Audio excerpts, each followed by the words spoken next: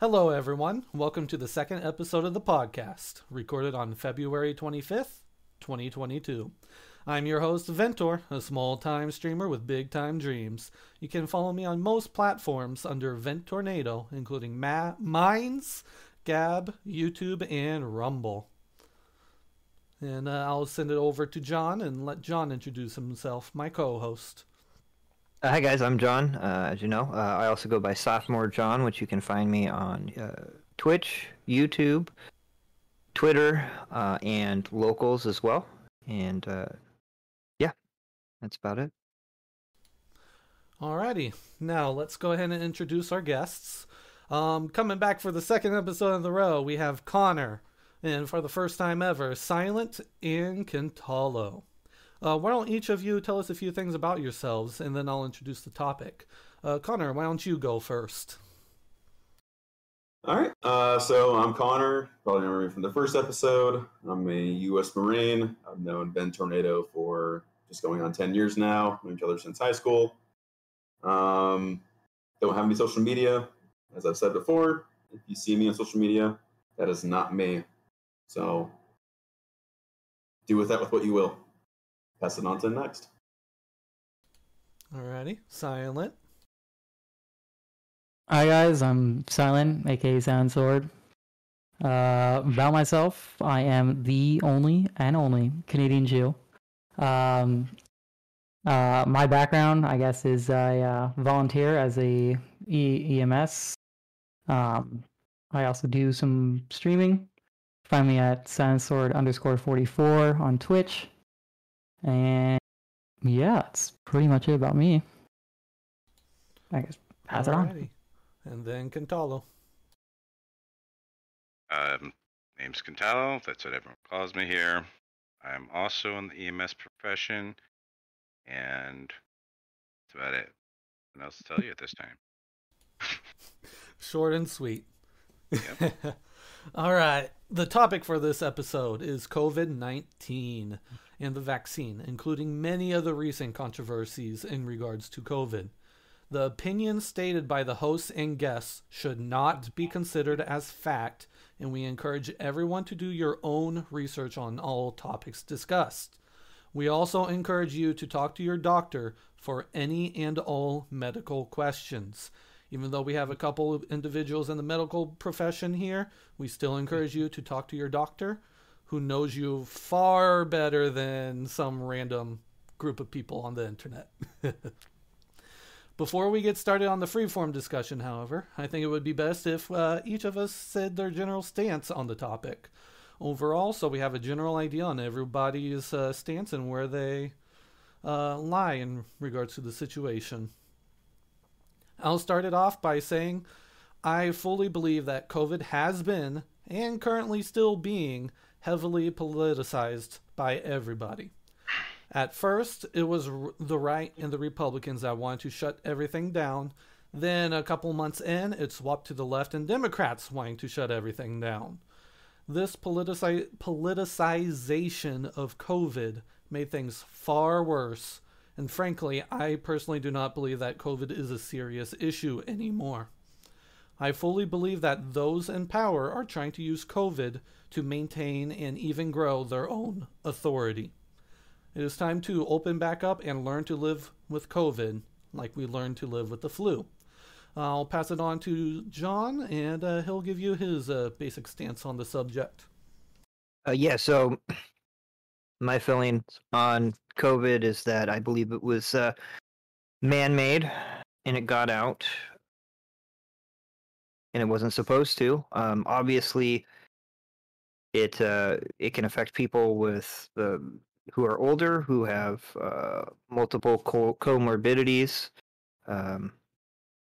but otherwise, it really is just a heavier flu. I do definitely agree with Ventornado that it is heavily politicized. It's been used to keep people in power, to push the general public, not just in the United States, but all over the world, push their limits to see what they're willing to give up for quote unquote safety. I also think that they're using the pandemic for other more nefarious means as well. Things that we'll probably get into as we go on with the conversation. But that's the general belief I have. Alrighty, what about you, Connor? Well, so I'm not in the medical field, but from what I have seen living through COVID and with my own personal experiences with having COVID myself, I hate to sound like a broken record, but I do agree with John and Ben Tornado. I do believe it is mostly, in a way, an overhyped virus going throughout the planet. You can call it plague, virus, whatever you want to call it. And after having it myself, I firmly believe it's not as bad as most people think it is. I do know that people do have other reactions to having it. And yes, you may have your ones and twos every once in a while who have a bad reaction to something. I understand that. But I believe people are just overreacting to COVID. So that's kind of where I'm sitting at right now. Alrighty, Silent. What is your stance on the subject? I do believe COVID is a shitty thing. Shitty thing to have. Coming from experience, just a couple months ago, I lost a dear friend from COVID. He was 21 years old. Guy who didn't do any drugs and nothing like that. Just took him with him. I do fully support my local nurses and EMS teams. It's hell down there.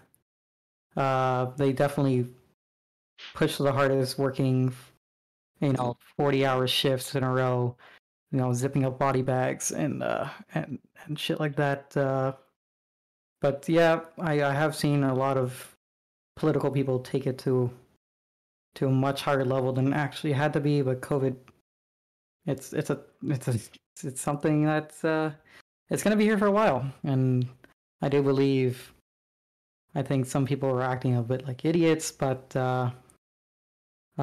definitely think we are moving in the right direction as of now, and yeah, I think that's it for me. Alrighty, Kentalo, your stance. Good God, you make it easy. Hard for me to bite my tongue. Okay, let's try to keep it to the quick and simple point here. I'm not political in any way. I am in the medical field. I do believe COVID is real. I personally don't give two hoots of where it came from. Just, it's here. That's all that needs to be said for now. As for the rest of my statement to that, I think that's going to be heard during conversations throughout this. And that's it. Alrighty, thank you for your general stances here, and we're going to get started with the general conversation. It's really a unique situation here because we have two from the medical field, one from the military, because I definitely know that the military and the government has enforced a lot of interesting mandates, and even one of our medical peeps, Silent, coming from Canada, the recent trucker protests up there have been a huge topic in the news recently. Where do we want to begin? John, do you have any questions for our guests real quick? No, I don't have any questions. I think I have to agree with Kentalo. I think everything where we stand, all those things, it's going to come out in the conversation. I think maybe a good place to start would be the beginning, or the origins, or where we see how everyone reacted at the beginning. You know what I mean? Start from the beginning and let's go from there. Alrighty. So from my understanding and from what I've heard from news media, and I've came to the personal conclusion that I think COVID was man-made. I've seen enough individuals who are working with like the government and whatnot coming out explaining that they do believe it came out of the Wuhan lab.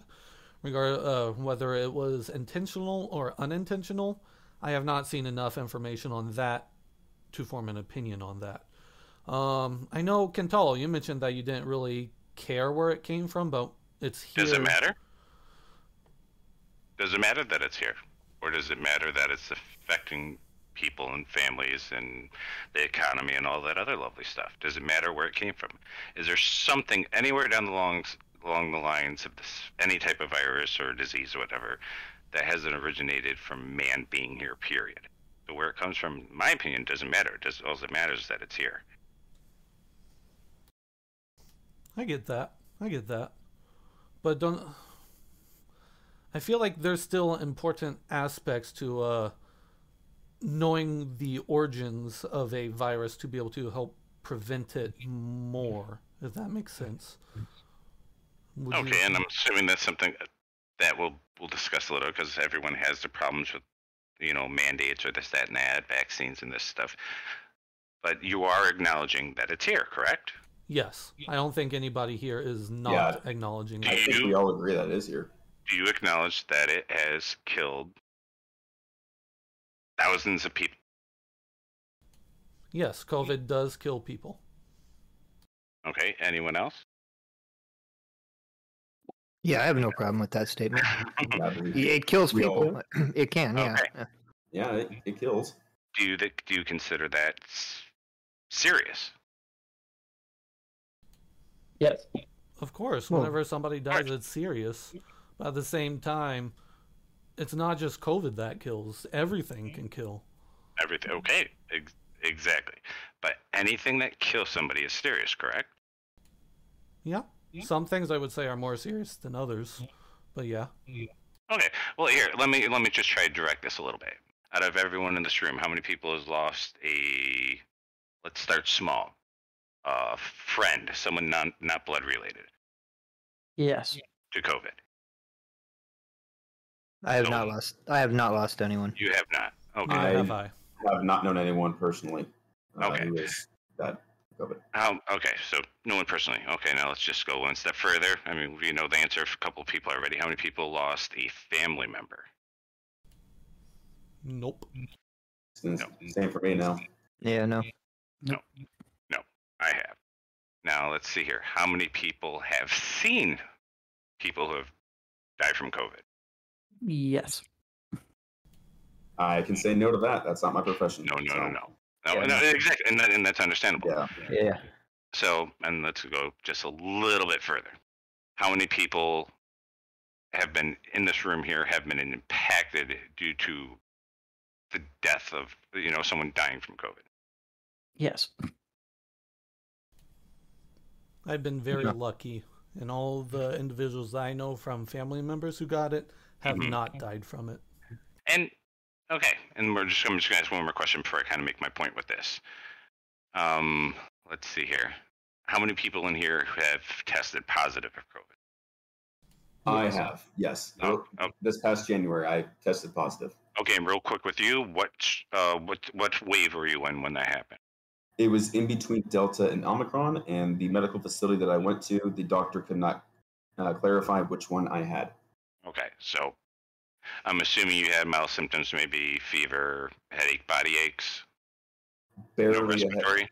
Nope, no respiratory. No respiratory. Okay, so it's most likely Omicron then. And I don't know that for sure, Yeah. but that's from my experience. That's the most conclusion likely. that's the conclusion that I came to. My family came to when I was told, hey, you have COVID. I asked him, of course, well, which one do I have? It was right in between the two variants. So of course, hey, I need to know which one. All right. Um, Anyone else? Yeah. Yeah, I had COVID. I What had strain? Omicron. So Okay. I had mild fevers, a fucking terrible muscle cramping. I sat in my bed for 3 days straight without moving. And yeah, that's about it. Mhm. All right, and next. I most likely had it, but they didn't have testing at the time. Okay, so possibly the first strain, correct? Yeah, within the first, like basically within the first couple of months, like I would say between March and June.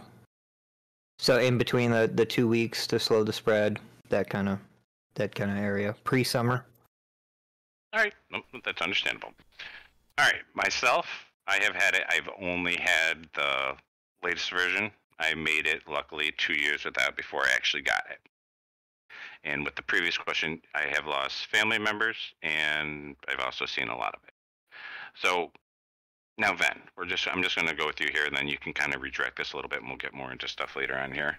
Yep. Now, you think that things have been lenient and it's not serious is kind of like what you said in your first original statement there, that we're taking things out of hand. How do you justify that to somebody who has lost a mother or sister or daughter, anyone, or even a best friend? It's not easy, because losing somebody you care about is impactful, extremely impactful. Extremely impactful. So how do you justify saying, I think we overreacted? How do you justify that? And this is before we even get to the big, deep topic of this. And I think it's important to start the conversation with this is, how do you simply justify to somebody, oh, I think we're all overreacting? Let me clarify. The first couple of months, I think what we did was okay. But we eventually learned that COVID had a lower death rate than the flu. And currently speaking, like as of right here, right now, if I'm not mistaken, the Omicron variant has very, very low death rate. Correct. It's the individuals in the vulnerability group, the older generation, or the individuals who aren't necessarily physically active or fit, like me, that tend to be more impacted by it than others. Because I've heard secondhand accounts of people who got it really bad, but then the same household, another person, it was nothing to them. Okay, but does that make it any less important or serious because majority of people haven't lost a loved one to it? Honestly, personally speaking, and this is going to sound really harsh, I think so. Because it hurts. Because a lot of people lose their loved ones. But in the end, life doesn't stop because we lose a loved one. It just doesn't.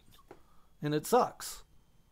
Okay. But life keeps turning. And if we shut everything down for something that has a lower death rate than the flu, we don't do this for the flu. We don't do this for cancer. We don't do this for diabetes. We don't do this for illegal drugs. Why don't we? That's a very good argument. Maybe we should. Well, no, the reason that we can't is because it's new. It's in its mutation stages. The flu, they only vaccinate every year people for 2 different variants a year, depending on your locality. Different countries they usually go after 2 different ones. That's why people still get the flu 50% of the time, because they're end up getting a variant that's spreading currently in that specific time and place. Now, I mean, I know you, so I'm not offended really by what you say, but you're saying, what's troublesome is with a lot of people, what I'm noticing is that they're taking offense to this. They're like, oh, I got to wear a mask. I got to do this, this, and this. Now, all right, at first, I kind of felt the same way. Oh, well, this is nothing. People are getting sick. Oh, it's only the people who have underlying health conditions, right? When did someone with underlying health conditions and being elderly or sick with other things, when did their lives not matter anymore? Why? Because they're not related to us? Because it doesn't matter? Doesn't affect me? Okay, I don't want to wear a mask. Okay. Brick came home, I'm asymptomatic, gave it to my child. They went and gave their grandmother a hug and a kiss. Oh, look. Oh, they're dead now. Oh, let's use my family, for example. My sister. Husband's a cop. Wore a mask. Came home one day, my sister had underlying health conditions. Oh, look at that. 30 days later, she's dead. Now, because that didn't happen to you, it's not serious. Because it didn't happen to 1,000 other people, 10,000 other people, 1,000,000 other people. Because it didn't happen to them, but it happened to, I don't even remember what the last numbers are, so I'm just going to use a small number. I'm going to say 100,000 people. Those 100,000 families, it doesn't matter to them. Why? Because it's inconvenient, because we had to wear masks or get vaccinated, or this, that, and that. So, in a way, for certain, a lot of people, it is offensive to the ones, because you're not putting yourself in their shoes. What about that mother where her husband was at work, ended up getting, I think, is it a news article, NBC? I didn't take notes for this stuff, so. That's okay. We wouldn't have one. A father with 4 children got COVID, died in 2 weeks, no underlying conditions. Mother never worked. She was just a stay-at-home mom. But now she doesn't matter because, and they had mask mandates at the work. Come on, we're guys. We friggin' scratch our ass, rub our eye, do this, that, and that. We have beards. We, stroke our beards. It's unavoidable. You're going to get it. But just because we're not related to them, we don't care. Nobody cares anymore. I'm going to stop there, let other people talk, and I'm sure that I'll have more to chime in later on. But go ahead. But I mean, and going with your argument though, why aren't people doing the same thing for people that die of the flu? I mean, I think it's fair to say that everybody here treasures life. I don't think anybody on this panel does not think that each person's life is important. But when did it? Why do we not care about people who get a flu and die? Because that does happen, and then all of a sudden, here's another aspect. COVID. Hold on, let him finish his real quick, then. And the answer, just quick answer for that. I don't mean to interrupt. Is because there's already what is called herd immunity for that. It's already documented for a long time. And I don't know how many years exactly, but many, many years. They know what's going to happen. We're able to predict, at least with a 50% accuracy, of what strains are going to be coming out, where people can be protected for it. But don't get me wrong, there's still the 50% don't. And the people who die from the flu, again, are usually the elderly with, who are immune compromised. But go ahead. Right, but you don't see those numbers on CNN every day. And that's part of that politicization portion of it. But again, I don't think anybody here doesn't care about human life. I think we all value human life.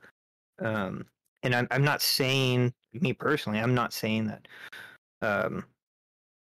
COVID isn't dangerous. I think what's important, and kind of circling back to the beginning of the conversation in a sense, is the origins of COVID, in this case, I think really do make a difference, because if this is something that was man-made, if this was something that was made and designed in a laboratory, then this is different than the common cold. This is different than cancer and stuff. This was genetically engineered to kill people, regardless of age. Obviously, it from the looks of it, it doesn't seem like, and again, if this is man-made, I'm not saying that it is. Oh, no. But if it is a man-made, genetically altered disease, then knowing that and getting to the origins of that could actually help save lives, so that you and Silent and the hundreds and thousands of other people that have lost loved ones to this, we would have we could have had a better chance of helping people survive, regardless of whether they had comorbidities or not. There's also other factors. My statement assumes that Big Pharma is good or decently good people, which I don't believe they are, but that's a whole nother story. But if we had a good and decent society, knowing that information, we would be able to then use the information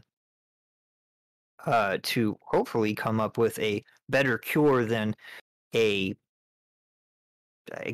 vaccine that doesn't necessarily work with multiple boosters. And we could have known, like, okay, it's not good to put people on ventilators. Like when we were putting people on ventilators, because we didn't know what was going on at the time, at the beginning, we were scrambling to do everything we could to save every life possible. All right, quick question again. Sure. What of COVID is killing people? Do you know what actually is killing people? Do I know what actually is killing people? Yes, correct. The disease, because it's a COVID SARS variant. It's a variant of the original SARS, if I remember correctly. But there's different things, like obviously the respiratory issues, closing off the lungs, those kinds of things. The majority of people are dying from is pneumonia. Okay. So that's what's actually killing people. That's why even to this day, even though they say they're not, you go into a hospital when the surges are up, you see rooms and rooms and rooms of people on incubators and stuff like that. But go ahead. I just want to see if you knew like what part of it actually kills. It's not actually COVID that's killing them. It's the actual them getting pneumonia and dying. Well, no, yeah, because the actual, I think the actual just people dying of COVID is far less than the numbers that are being given to people. Like straight, no comorbidities, no getting gunshots, and then we can talk about that later. I think absolutely. Yeah, just straight COVID. But see, when at the beginning we did, obviously putting somebody on a ventilator, now we know is a very much a last measure, very last thing to do. We didn't know that then at the beginning. Again, but knowing if it was man-made, and then if we had, let's say hypothetically, it was man-made in China, we had known this, Canada and America got together and sent a whole bunch of people into China, busted down doors, took everything, and scrounged the data together, we would have had a better chance, the world would have had a better chance at fighting this properly. Okay, I mean, I'm understanding your kind of where you're coming from with this, and be actually interesting to see some of your point of views on things later on in the discussion. So I do appreciate your input. This is the Cantalo show, by the way, folks. I'm sorry. I'm one of those people who like kind of just like getting right in there. I do apologize. I'll try to tone it down a little bit. No, that makes it more fun. It gives us perspectives that we haven't thought about. What I was thought of earlier that I wanted to also ask, what about the suicide rates? Okay. The suicide rates from everybody shutting down. The rates here in the United States for the younger generations have been off the charts because we shut everything down. We're stuck between a rock and a hard place. We either shut everything down, protect the older generation, but the younger generation suffers, or the opposite happens. We open back up. The younger generation tends to be more okay versus the older generation suffers, and where do we draw that line? With the Omicron variant out now, I think it's time to open back up, in my personal opinion. And once again, when it first came out, I was on board with shutting everything down, wearing masks, getting vaccinated, because we didn't know what COVID was. But as the times grew on, we started to learn more and more about COVID. We learned that the death rates, while still higher than what we would like, aren't as high as many of the other diseases that plague the United States and the world. And that's one of the things where I was getting at. getting at. Well, one, COVID's not a disease. My apologies, misphrase. I forgot the phrase for it, but misuse of a word. And two, real quick, if you want to go by numbers of suicide rate, the numbers have been steadily going up by 4 to 6% every single year since the start of social media. Oh yeah, I'm not denying that. If you compare those numbers to the rates going on with COVID, it still matches up with what it was for the previous 3 years before COVID. I have not seen those statistics, but I'll take your word for that. Let's let Silent get a word or two in. Yeah. Tossing it right over to you. Every point I had, Cantolo I'm sorry. just no, you just pinpointed everything. I completely agree. I did leave Yeah. some stuff out for you. Yeah, okay. Thank you for the hard topics. Thank you very much. Yeah, so just like come with a standpoint of, so I just want to do like a little medical kind of background thing. So basically, an average person should have a oxygen level of 98%, right? And if you're going anything below 94, 92, that like in the medical field, that's automatically you're put on oxygen. And you're seeing these cases of strong, bodybuilders and all these just regular, Joes that are fit, on a chart you're fit. And you're seeing these levels at like 80, 81, 70. That's like very close to death. And it's a shocker that people think that I live in Canada and we had lockdowns, and our lockdowns were fucking insane. We had a 2-week period, and then we would go off, and then a 2-week period, and then we would go off, and we're driving around, and I worked for a meat company, so I was allowed to go outside because you got to feed the country, and I had, just in case, I had in my car, I would have a paper that said, I work for this company, I'm allowed to be outside. Like I can drive in the streets and they're empty. It was like a ghost town. And just a little point to say, if we get more lenient on these, like, oh, we're going to open back up, and let's say a news right out, and it just starts killing, 100, 200, 1,000 people a day, and we just opened up, masks are done, everything's done, we're all up. Is everybody up for going back into lockdown? Is that a thing that everybody agrees with? Like, if it starts as just destroying everybody on the strand, it's just killing like 1-year-olds from 1 to 90, everybody. And is everybody open to going back into lockdown? Real quick, Simon, I don't mean the numbers that you were talking about just before. Those numbers, are you seeing those numbers pre-vaccination or post-vaccination? They were both on both sides. Okay, I'm just curious. I think that's important to note that cover all your bases. Right, and it's just, but someone could be vaccinated, but with that, of course, it's everyone thinks like, oh, when you get the vaccination, you're bulletproof, you're clear. A lot of people think. I talk to people like in public, and they're like saying, "Oh yeah, I just got the vaccine, so I'm good." I'm like, "No, you're not good. You're not clear from it. What it is just it's just dimming it down." That part you really can't blame on the public. The public was misinformed by the government. This is where the government bad part comes in. Yeah, they just kept saying, if you get the vaccine, you're perfect. Yeah. I'm sorry. Someone just said something in there. Who was that? Yeah, that's me, Connor. So I'm vaccinated, and I ended up catching COVID flying. And I know it was when I was flying because I was visiting one family member to another family member going from West Coast to East Coast of the United States. When I was on the West Coast visiting one family member, they didn't get it. I didn't have it. A week after I got to the East Coast, I showed symptoms.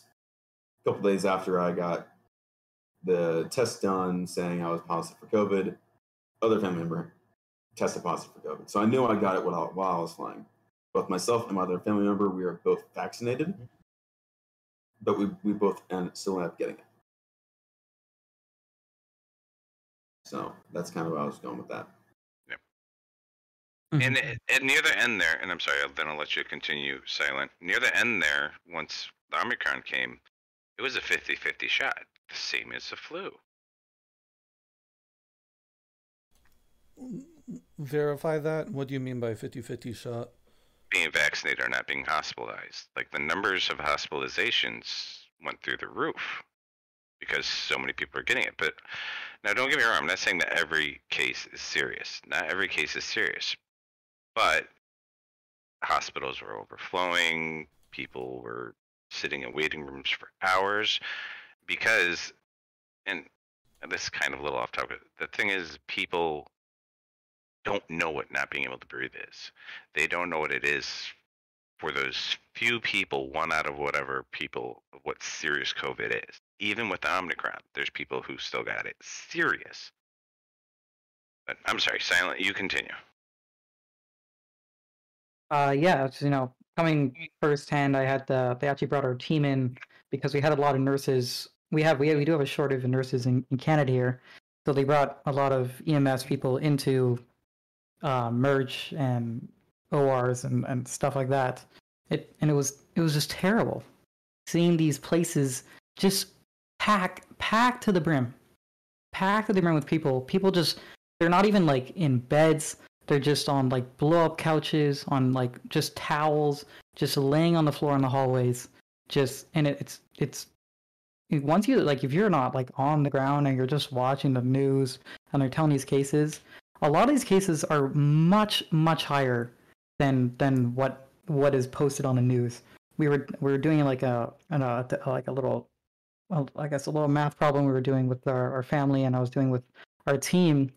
And I got COVID, and my sister got COVID, and we didn't go to the hospital because we knew we got it. Like, we fucking have it.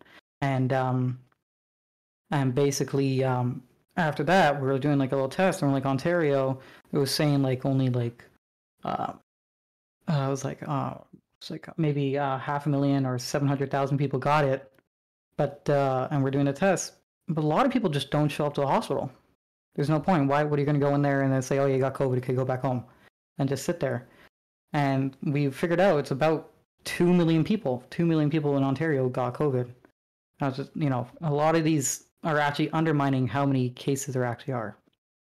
COVID, that's. And I guess next person, go ahead. I mean, going along with that, I'm going to argue that there are way more people across the entire planet who have COVID. It's just they're not getting tested. This exact same thing you were saying. Because, I mean, we've all seen on CNN, BBC, Fox News, whatever mainstream media you ever look at for the past couple of years, there's always been some kind of a major COVID update number. Like, I know for all of 2020, every single news network had a counter on like the bottom of the screen. Oh, this worldwide number of confirmed cases. Well, yeah, you test more, you're going to get more confirmed cases. And I think that's kind of going with the media aspect of this, kind of being bad on media, shame on you. They're inadvertently, or they're probably doing it on purpose, scaring the public into not wanting to do anything, just being scared of their own shadow. And I think that's, for me personally, that's one of the big things that I do not agree with. I understand COVID is a serious issue. It's out there. It kills people. It may not be the only reason why someone dies, but it is a reason why someone can die. But I think people are just being too afraid of their own shadows, and they're getting too comfortable with kind of the government kind of watching out for them. I'm of the sense where government is only there as a last resort. Government shouldn't always be there directing you how to live your life. And I kind of throw media into that same umbrella. Well, and real quick, Connor, just to back you up on that, Project Veritas did get at least one producer from CNN that specifically said the whole reason why they had the number up there was fear. It scared people. It kept people coming back. Here's a question then. Again, how long's COVID been around? Since winter 2019.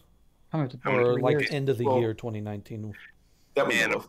Okay, that we know of. Okay, Yeah, since it started showing its pretty face, and approximately, I don't have the figure in front of me. If anyone did a little research knows, how many people have verified had COVID so far, according to the media?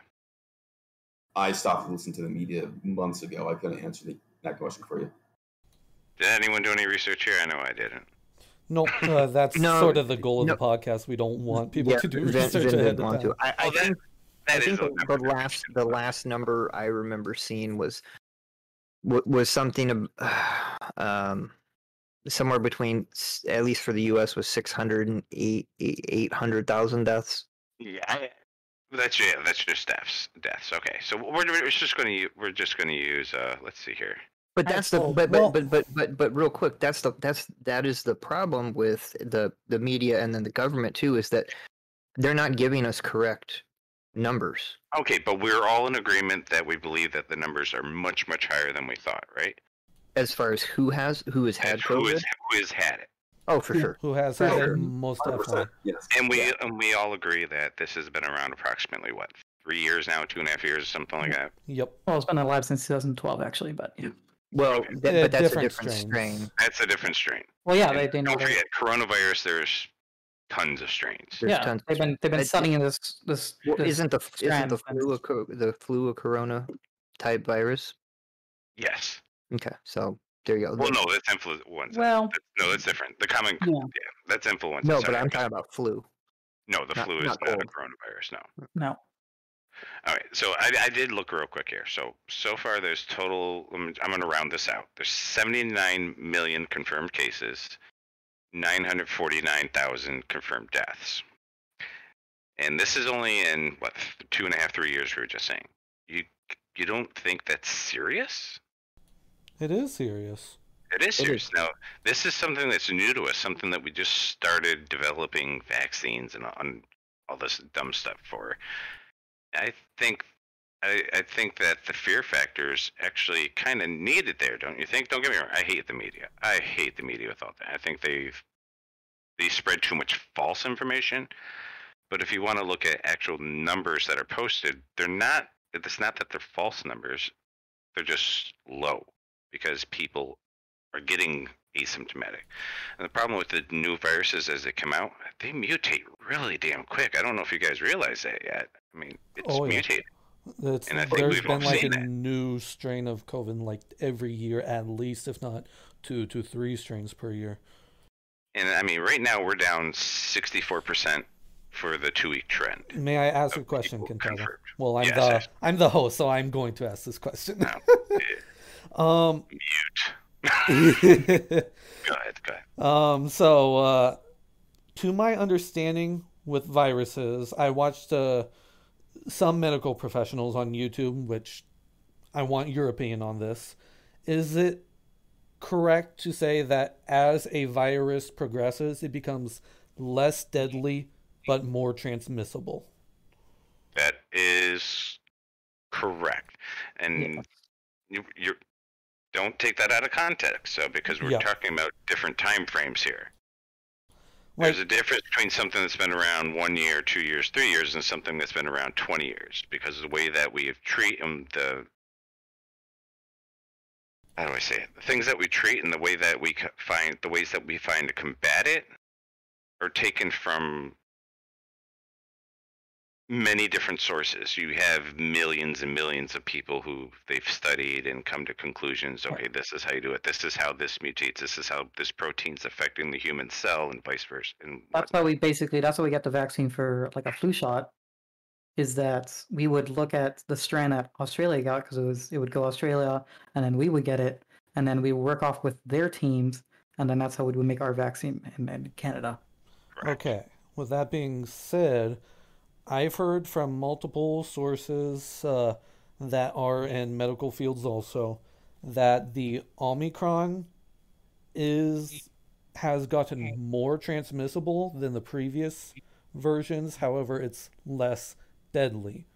Is that correct, because it's not a its primary attack of the body is not respiratory, so that is correct. okay? Now, if you want to talk about BA2, that's a completely different story. I am not familiar with BA2. Was that like the original? Just a quick rundown. It's in, I think the last report was 47 countries. It's the possible new strain we're going to see the next coming. Okay. It's undetectable by PCRs from what I've read from reputable sites, not Facebook. And it is as transmissible as Omicron, and it has underlying signs of the Delta variant. okay, if it turns out that it becomes more deadly, I 100% agree that we should lock back down then, because I think that's one of the See, questions I disagree. No, don't get me wrong. I'm there, and I don't want to get to that part of the argument until later on because I want to hear everyone's point of view on it.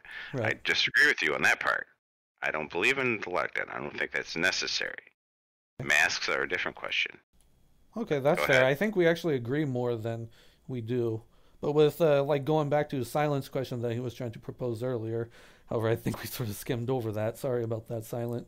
Where if a strain got really deadly and really transmissible, like a phrase that I've heard recently multiple times, like if COVID was equivalent to an airborne Ebola, should we shut everything back down? And I'm going to stand by what I said when COVID first came out. I was for the lockdowns, I was for the masks, I was for the vaccines, because we did not know how bad COVID was. With that being said, as we learn from it, not only did I realize that politicians played a huge role into it, unfortunately, we started learning more that the death rate was lower than these other viruses, and that's one of the reasons why I think we need to open back up. With that being said, you mentioning this new variant, I do think we need to keep a close eye on it, and we need to be ready to take the necessary precautions. If that means shutting it back down, then we might have to. And I think that's the problem. I understand your outlook, and it's kind of lame the way that you're putting it, but with that frame of mind, that's why we still have 1,862 people dying on an average per day. Right, but is that average just people with COVID? No comorbidities? That's the new or numbers with anything just COVID. That's the ones verified COVID. 100% no comorbidities or anything like that. Just straight, they died straight from COVID. Well, you know that I cannot say because Okay. still the majority of people dying from it have underlying health issues. Okay. I So think there's personal responsibility. Yeah. To some degree, not always, but to some degree, there is some personal responsibility, on those people. Yeah. Somebody who's overweight or certain aspects like that. I'm going to add on to this a little bit. Go ahead. Yeah, so I'm just going to add on to that a little bit. Being active duty military, having to be in shape. I'm fit. I'm active. I'm at the lower end of risk. With what you guys mentioned earlier, with overlying conditions, obesity, not having healthy eating habits, you're being sedentary all day. I believe that's the bigger issue. Obviously, I still got it, being as healthy as I am. So obviously, it's not 100%, but I think that's a big chunk of the percentage of someone might possibly getting COVID is, fixing your physical habits, fixing the way you eat. I personally believe that is the bigger issue out of anything. I agree and disagree with that. It's not, as you would say, excuse me for anyone, it's not the fat people. It's not because you're fat. It's because you have an immune compromise. It's because you have asthma. It's because you have this or that. We're talking about other serious things wrong with you that you were born with or developed. Now granted, there's things like COPD. Those are the majority of the people who seem to have major, respiratory issues and stuff like that. And maybe they shouldn't have smoked this, that, and that, whatever. But I'm not, personally in my field, I'm not seeing it with like people. I've seen everyone get it. I've seen everyone die from it. You know what I mean by everyone? Just all types of people. Well, even Connor gets the cold. The beautiful specimen that he is.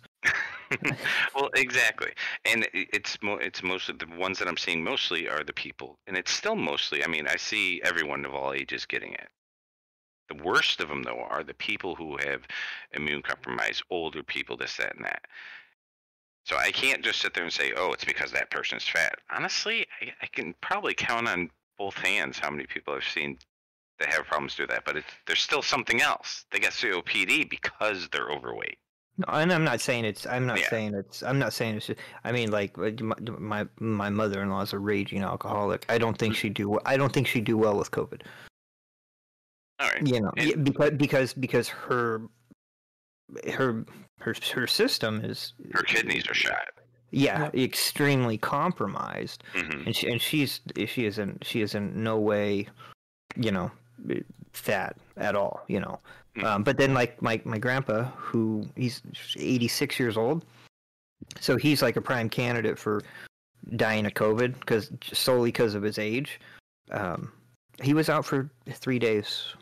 3 days it roughed him up, and then he was, and this was before Omicron variant. But yeah, it was about 3 days, and for a full recovery, about a week. And he's a 23-year Coast Guard. He was a farmer for up until about 77, 78.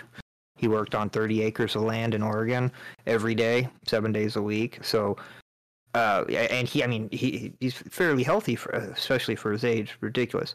He still got it, obviously, and it kicked his butt. I think specifically because of his age, but I think the factors of the amount of exercise and how well he did take care of his body helped him not to succumb to what COVID can do to you. Okay, I can come to agreement with that. That if you take care of yourself better, you do. I mean, with anything, even with common cold, you Yeah. can fight it off better. Yeah, Because yeah. your body's fighting that, and it's not fighting 20 other goddamn things. Right. All right. And when I think to Connor's point too, I think that's what he was getting at is in this whole situation in these last 2.5 years or however long, the one constant thing that I don't think any of us have been seeing is any of these doctors or politicians or media people saying exercise, vitamins, eat better, take better care of yourself. Very, very standard healthcare stuff that somebody's doctor should be telling them. But Well, these are going also around. things that should be emphasized in general. Again, it's not going to keep you from getting something, but it's going to put you in a better spot to fight. All right. That's exactly Silent? where I was going with that. Okay. All right. Yeah. No, I see what you're saying now with that. I mean, just because I know what you're saying now. I can't disagree with it. I thought you were just focusing it on, okay, well, if you're fat, you're not going to be able to do it or something like that. I know what you're saying. Yeah, there's There's always going to be that person that has, like, they're allergic to, I don't know, honey, and for whatever reason, the people who are allergic to honey, this is just for example. I'm not saying it's fact. I I'm know. not. Let's just say, for example, people who are allergic to honey. That's a genetic thing. You're just born allergic to honey. And let's just say, for example, that is the reason why some people get COVID. Well, I'm sorry, but you drew the short stick for your genetics on that part. There's really nothing else you can really do for that. That leads into a question that I was wanting to ask.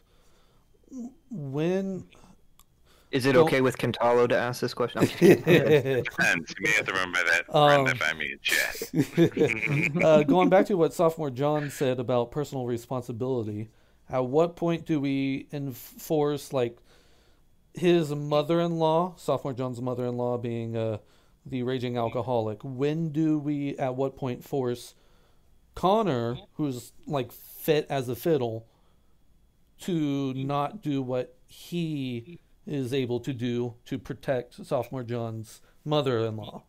At what point do we stop everything for the individuals who, on one hand, don't want to take care of themselves, or on the other hand, just got the short, unfortunately, it sounds really bad, but the short end of the stick? At what point do we balance that out, do you think? I don't like the wording of that because Yeah, that's saying it that just the sounds like- 949,000 people who drew the short end of the stick don't matter. Yeah, it just say, it just kind of sounds like you're not being a decent human being, really. Well, actually, okay, so for what it's worth, what I got from your statement, Ben, because I think I know where you're going with this. My whole point is, for the folks that are, let's say, immunocompromised, those that have the highest rates of death due to maybe genetics or even personal choice. Mhm. Those are the people that we should be focusing on taking care of and protecting the most. But other folks, such as Connor, who, by the way, Connor goes through a much more physical daily routine I'm than not most sure. people because he is in the military. So his workout. So let's just say Joe, everybody's workout, not and that so basically, I think the people that are the most can easily get it. We need to help them. We need to protect them. We need to do whatever we can as a public to better serve them. But and then I'm going to add my 2 cents in there. But I don't think that we shouldn't shut the world down for a smaller amount of people. We should be doing everything we can to make life better for them. But everybody else has a life they have to live. I can't get to work because I can't. It took me months to get work because nobody wanted to hire anybody And because everything was shut down. I agree with your statement there. No, things shouldn't be shut down. But Mhm. Connor, can you have COVID right now? I'm gonna say maybe. I personally have not seen or met anyone who has had COVID twice. Okay. Silent, can you have COVID right now? Possibly. I could have it again, yeah. Mm-hmm. No doubt about What it. about you, Ben? Can you have COVID right now? I can, and real quick, I do want to specify. I do live with my grandma, but going back to the question, thank you for clarifying, John, because that is where I was going with it. And because I live with my grandma, whenever I do leave the house, I do take the necessary precautions because I do firmly believe it's personal responsibility. And can I get COVID? 100%. That's why I very rarely leave the house and I Right, and wear you're a in mask.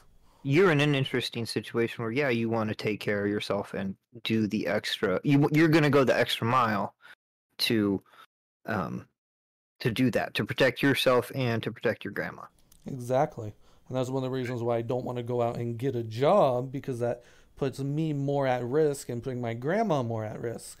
With that being said, I understand that my grandma is much more likely to die from it than I am. And while I'm not saying, what am I saying? Well, I guess the point is do you think do you feel that that everyone should be wearing masks though? Let's get right to the point. Do I think here? Okay, I can answer that easy. Should the government? Well, let me put it this way. Individually, if you think you need to go out of your way to protect those that you care about and yourself to wear masks, yes. Do I think there needs to be government mandates? No. Because Okay, so it's okay for you to go get it and expose me to it and me be asymptomatic and give it to my, let's just say, grandmother, and it kills my grandmother. I don't think because you don't feel that it's necessary because your job's only to protect your family. But at the same time, if you could say that for the flu or the cold. Okay. And the cold and the flu could also kill his grandma. We're still talking about things that have been studied for different periods of time. But again, still, it can still kill her. That is correct. Counter argument. Can kill her. It doesn't. Counter argument thing, Quintolo. Here. Okay. Well, no, wait. Let me answer his real quick. Okay. How long does it take for the flu to set? Onset of the flu. Isn't it like a week sometimes? 3 days to a week? Much lower. Flu you usually get within 48 hours. Okay. COVID, how long's the incubation period? Could be weeks, right? 2 weeks? Could be weeks. Could be up to 2 weeks. Okay. Big difference for you to show some type of protection for your loved one. And the reason that is because one's under control, one's not. And that kind of has to do with the scientific aspect of things that us on our level, we don't understand. We don't understand how they go and find these proteins. We know they look at microscopes and all this shit. We don't know how they determine these proteins and shit. I mean, honestly, no one here understands that, right? The flu, they understand what's going to happen to it every year almost. But I'm sorry, Van, go ahead. Yeah, where I was going with that is the way you phrased it isn't exactly correct. Because my argument is if you're concerned about your family, you should also take the necessary precautions. If that means where you yourself wearing the mask around people who don't wear masks, then that's your responsibility. It's Me wearing a mask doesn't protect me from getting It COVID doesn't. from you. It protects you from getting COVID from me on a Yeah, low rate. it's the other way around. It doesn't stop COVID. You're stopping okay. from producing Instead yourself. of masks, then large crowds. Let's say large crowds, for instance. If I were to go to a large crowd, I would be putting myself and those I care about in danger. If you went to the same large crowd, you would be putting yourself and those that you care about in danger. And my point Correct. is, everybody needs to take their own responsibility to protect themselves and those they care about, and in exchange, it helps everybody, because if everybody's taking care of themselves, they're also taking care of each other. Okay, now let's be honest. How many friggin' people actually do that? That's why you need mandates. Because nobody does. All people do is complain, oh, I don't want to wear masks because it's inconvenience. I can't smile at people. I can't see their smile. Okay, guess what? If we never dropped this shit, the spread wouldn't have been as bad. Yeah, but the masks haven't made a difference. But masks, I'll With disagree. the exception, I'll with the agree exception and of disagree people, with you. with the exception of if somebody's sick, it helps. If somebody's sick and wears a mask, it helps not stop the spread, so to speak. Right. Yeah, you're preventing but- droplets. Right. But a healthy person doesn't need to wear a mask. But why? Okay, and see, this is the topic I've been waiting for. Why? Just because you're asymptomatic or a person is asymptomatic doesn't mean that you can't spread it. Okay. But And that's where again, the government was bullshitting people at first. They're saying, "Oh yeah, get the vaccine and you can't get COVID." No, that's not true. You got it. You just were asymptomatic, and that's why you just gave it to your whole household, because 3 out of 4 people in your house weren't asymptomatic. Well, go ahead, as you were saying. oh no, but again, even with no, I'm just saying healthy people don't need. There's no need for them to wear a mask. If somebody's sick, first off, you need to at If least you're sick and you know that you're sick, you're going to go out of your way to make sure you, unless you you're shouldn't. a sadist, you're pretty much going to go out of your way to make sure you don't expose as many people as possible to that. Well, and we have enough technology today that somebody who is sick can stay home and get their groceries and whatever else they need delivered to them. That is correct, but you can have it without showing signs. All you have to do is rub your lips, rub your eyes, touch something else, and you just contaminated it. Okay, but at the same time, doctors take a class to learn how to properly put on an N95 mask. And that is correct, and that goes into regards of what I do as a profession. I Right. see these So people are you- every single day, and I'm touching them. And Right. it took me 2 years to get it, but you know what? Within those 2 years, I probably had it, but I was asymptomatic, and it took 2 years for me to get it. Well, to show signs of it having it. Sure. But Well, at any point, yeah, go ahead. I'm sorry. Oh no, I wanted to. Connor was we cut Connor off. I'm sorry. Sorry, buddy. I'm sorry, Connor. Well, I was kind of, you were mentioning, and it's kind of where I'm kind of getting triggered in a sense, is you were mentioning the fact of like, this is where government comes in. I do not like at all the government telling me what to do. Mhm. Nor do I. I personally, I work for the government, and seeing how things are done for the government and their reasons, I do not agree with everything that the government wants or mandates. I'm very, very much laissez-faire in the sense of you do you, but as soon as it affects me, then we might have an issue. I'm going to do what I'm going to do. You're going to do what you're going to do. If what I'm doing affects you, I'm pretty much not going to care unless you personally go up to me and we have a conversation about that. So, Understandable. like I'm not personally, I will not wear a mask. I have to wear a mask when I go to work. I do that because I have to go to work, and that's that. But at the end of the day, I don't wear a mask around people. Okay. Let me ask this: do you have children? No. Okay. Does anyone have children? I do. You have children. Okay. Yeah. Let me just ask you this here. Maybe you can. How old's your oldest? 3. 3. Okay, so you don't have to deal with it yet. All right. All right. Everyone here has been to school. We'll just try to use a different analogy here. Unfortunately. How many here had to be yelled at to do their homework? Yes.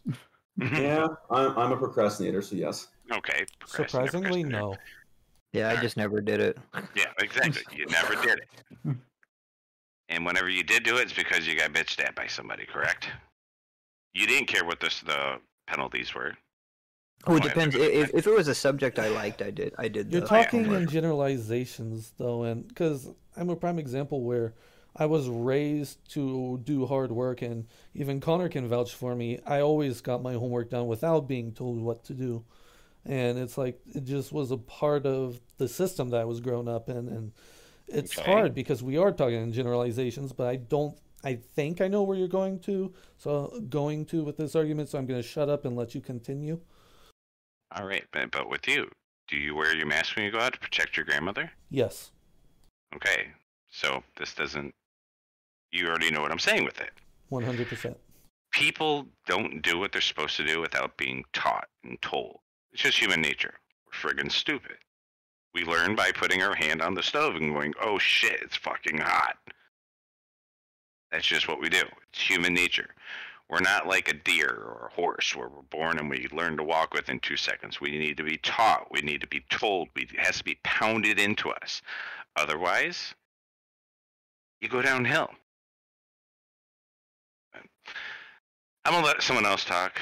I talk too much. Let's shift the conversation over to the politicized.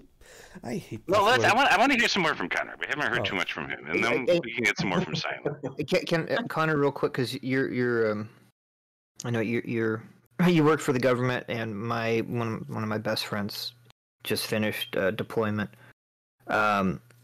He was on a ship. Their vaccination rate on the ship was 99%. Everyone on the ship. And he wasn't one of the ship that got stuck on Guantanamo. But everyone on his ship, everyone got COVID. So Connor works in a completely different section. My buddy who's on a ship, it's very contained, it's very tight, living quarters sucks. Connor, you might have even been on one at some point. I was never, I am a U.S. Marine, but I've never personally been on a ship. The closest thing I've ever been to with close quarters with other individuals was going through boot camp. So I can only test for Marine Corps boot camp because I haven't gone through any other boot camp or anything. I haven't experienced any of that. Right. But throughout and this was back in 2016, and I remember talking to my drill instructors after I graduated about this actual thing because it was kind of amazing watching it happen. Within the first 2-3 weeks, and Quintano and Silent, you guys you probably already know where this is going. There was some of us who were healthier than others. Like I was a farmhand at one point, so I was exposed to a lot of things with animals. So I was a little bit more exposed than like some person from like Dallas. You were like the Keith Richards of boot camp, basically. No. But I was exposed to a lot of like illnesses and all that kind of stuff, whereas some others weren't. And within the first 2 to 3 weeks, you kind of watched everyone, in a way, kind of we just called it the crud. And it's just, you kind of felt like shit for a couple of days. Some got it worse than others. And the drill instructors, they even got it themselves. Because, of course, they're in our faces. They're yelling at us. I remember one time I was being told to scream a command back at a drill instructor. And I was screaming, and he was screaming right back at me. And I remember distinctly that a giant piece of spit went down my throat. And it was his spit. It was very nasty. But that was just part of that experience. But within 2 or 3 weeks, everyone got some kind of a sickness. And I think that's just because everyone's immune systems were kind of just mixing and molding together. Some person was sick with one thing, another person was sick with another thing, and they all just kind of just mixed. We just called it crud. Some others may call it something else. Parents call it daycare syndrome. Yeah, I call it germ factory. My kids are germ factories. So but they're at that age. So you guys understand where I'm kind of coming at with this. Yeah. Right. And what I was just gonna say, so on a ship, just real quick, because it's interesting too. Again, getting different perspectives, and hopefully it helps you too, Connor. I think the ship that my buddy was on, I believe it was 3 bunk beds on top of each other. Might have been 4, but for sure 3, and I think it was like 6 to 9 people per room, everyone wearing masks at all times, 99% vaccinated or boosted, whatever requirement for wherever those folks were in life. Real quick, can I ask what variant are we talking about here? What's show weight? This is an important part. Yeah, no, this would it was a mix of both. Okay. It was a mix of both the old and then Omicron.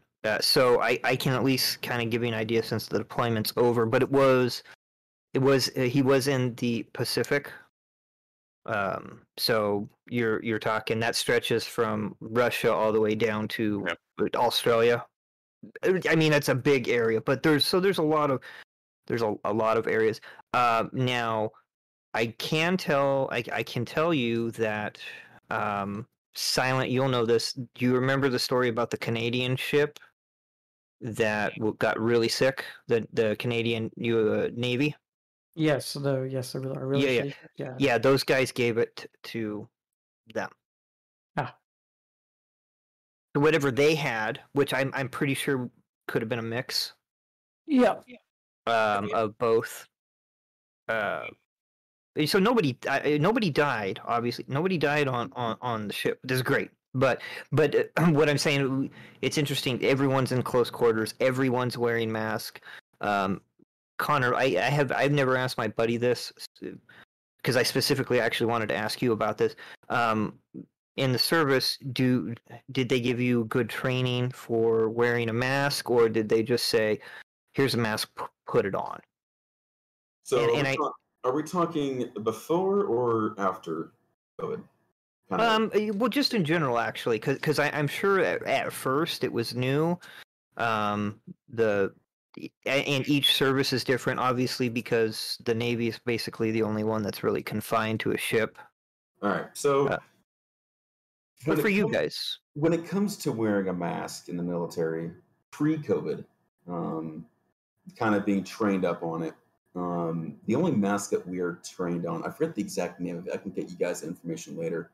But it's a gas mask. Right, because you got to do the gas chamber thing. Exactly. You got to go through CS and all that kind of stuff. So that's right. The mask that I have personally been trained on. That is the only mask I have ever been professionally and personally trained on. Okay. When COVID became a thing back in 2020, I was working at the embassy in Brussels, in Belgium. And of course, it was the entire world. We all remember this. It was the entire world. 2 weeks, nothing happened. It was weird. And of course, I'm in a big city at this point, and where I live, there was a lot of traffic usually. Well, all of a sudden, there was just suddenly no traffic because there was no one outside. It was weird. We all know this. And we were just told, hey, here's a mask. If you go outside, put this mask on. Make sure it's above your nose and below your chin. That way it covers your nasal and your mouth. Any questions? No. So it's safe to say, basically, the military didn't properly. You didn't have the type of training that Kintalo or Silent either had, or the schooling that either one of them. No. And if you ask any Marine, that Marine, I guarantee you, is lying to you, because unless they're a doctor. The only personnel who are ever trained on that in the military have been personally trained by medical technicians, and they're in some kind of medical field, and we have 0 Marines who are trained in the medical field. Our medical field is done by the Navy. Okay, yes, Navy corpsmen, right? Yes. Is that what Navy corpsmen are trained in PPE. That is correct. Yes, Navy corpsmen are the only ones who are at least for the Marine side, Navy corpsmen are the only ones who are properly trained for that. You will not meet a Marine who's okay. You might meet like one of 5 who can possibly vouch for it, but 99% of the time, you're not going to be the Marine who's properly trained up. I know it sounds like a stupid question. The only reason why I asked is because I think it's important to distinguish in the sense of where the government, their job, as lame as it, their job is technically supposed to be taking care of you as a taxpayer. My money is supposed to be going to taking care of you, and I mean I care about the men and women that serve, both in American and the Canadian forces, because I have Canadian friends and family, whatnot. So I was just curious. I think it's an interesting perspective. I never asked my buddy, but I was hoping that you might be more prepared, but then again, I realize it's the Department of Defense and it's the government. So yeah, it's a big department. Yeah, I'm Think of it sorry. this way: do you wear a mask at home? No. Do you think they wear a mask in each one of their little confined rooms with 9 other people in there? Of course they don't. Hell no, I can tell you that right now. Exactly. No, but I I mean, mean, so I live in a house with 6 other Marines. Not a single one of us wears our masks. Of So course we have local drivers where I'm at right now, and we also have local cooks who cook for us. That's all done through Department of State because we work with the embassy right now. Right. That's Department of State side. Not a single person wears their masks unless we leave the property and we're going to do whatever. Because local law dictates, where I'm at currently, local law dictates that you have to wear a mask wherever you're going outside of your residence or wherever. So I can tell you right now, none of us wear our masks unless we're doing something. Right, so I guess really what I'm trying to get to is that even the United States government doesn't care about masking, and I say that in the sense of like my how many people I can't tell you how many people are on any one of these ships because they're all different sizes, and I don't know how many people are on my buddy's ship, but if it was something they took seriously, they probably would have taken the time to train you guys correctly. And I know a lot of people in the government do not take it seriously just for the fact of, and of course, I'm not saying where I am, and I'm not saying anyone's names, but No. where I am currently at the embassy, at the U.S. Embassy that I'm currently at, so the Marine Security Guard, which is what I am, is the first individual that you see when you walk inside of the main building of a U.S. Embassy. That person is part of our job is to ensure that we know everyone who's walking in and out. We have to verify badges, verify identifications, all that kind of stuff. Right. I see people walking in and out every single day. Mm-hmm. And on government ground, on U.S. government facilities, government grounds, it is required by federal law that you are required to wear a mask. Yep. Can't wear a neck gaiter. You can't wear face covering or like a glass face covering. It has to specifically be a mask. They just say mask, so that really leaves a lot to imagination. For all we know, someone could just get a T-shirt, cut it up, and say, "There we go, there's a mask." Mm-hmm. I've literally seen that, and no one's gotten mad at it. It's kind of funny. I'm not going to lie. Yeah. Well, I've seen people coming in and out every single day. Some are wearing masks, some aren't wearing masks. But also, when they do things with each other, like if they see a Marine on duty not wearing a mask, they will get mad even though they're not wearing a mask themselves. And that really kind of just irks me in the sense that they're being just the biggest fucking hypocrites. It's rules for me, or rules for thee, but not for me. Exactly, and they try to be the way I see it is they kind of see us as like the low guys, like, oh, you're in the U.S. military because like you didn't want to get a college degree. Here I am with a college degree, and I've had people tell me this who work in the State Department, and I've had to hold my tongue a few times because I'd rather not get separated for something stupid like that. Right. But they kind of view us as like, the serfs. You're the peasants. Oh, we don't need to do what you want us to do. Okay, well, that really puts it in perspective where your where your priorities lie. You're the Like, hired help. Exactly, and that might be a reason of why I have a lot of distrust and disdain towards That's the just government. that's just misinformation. I mean, to be a Marine, you have to be educated. To be a Marine, Yeah. I mean, that can be a discussion for a different day. there's a difference between common sense and being educated.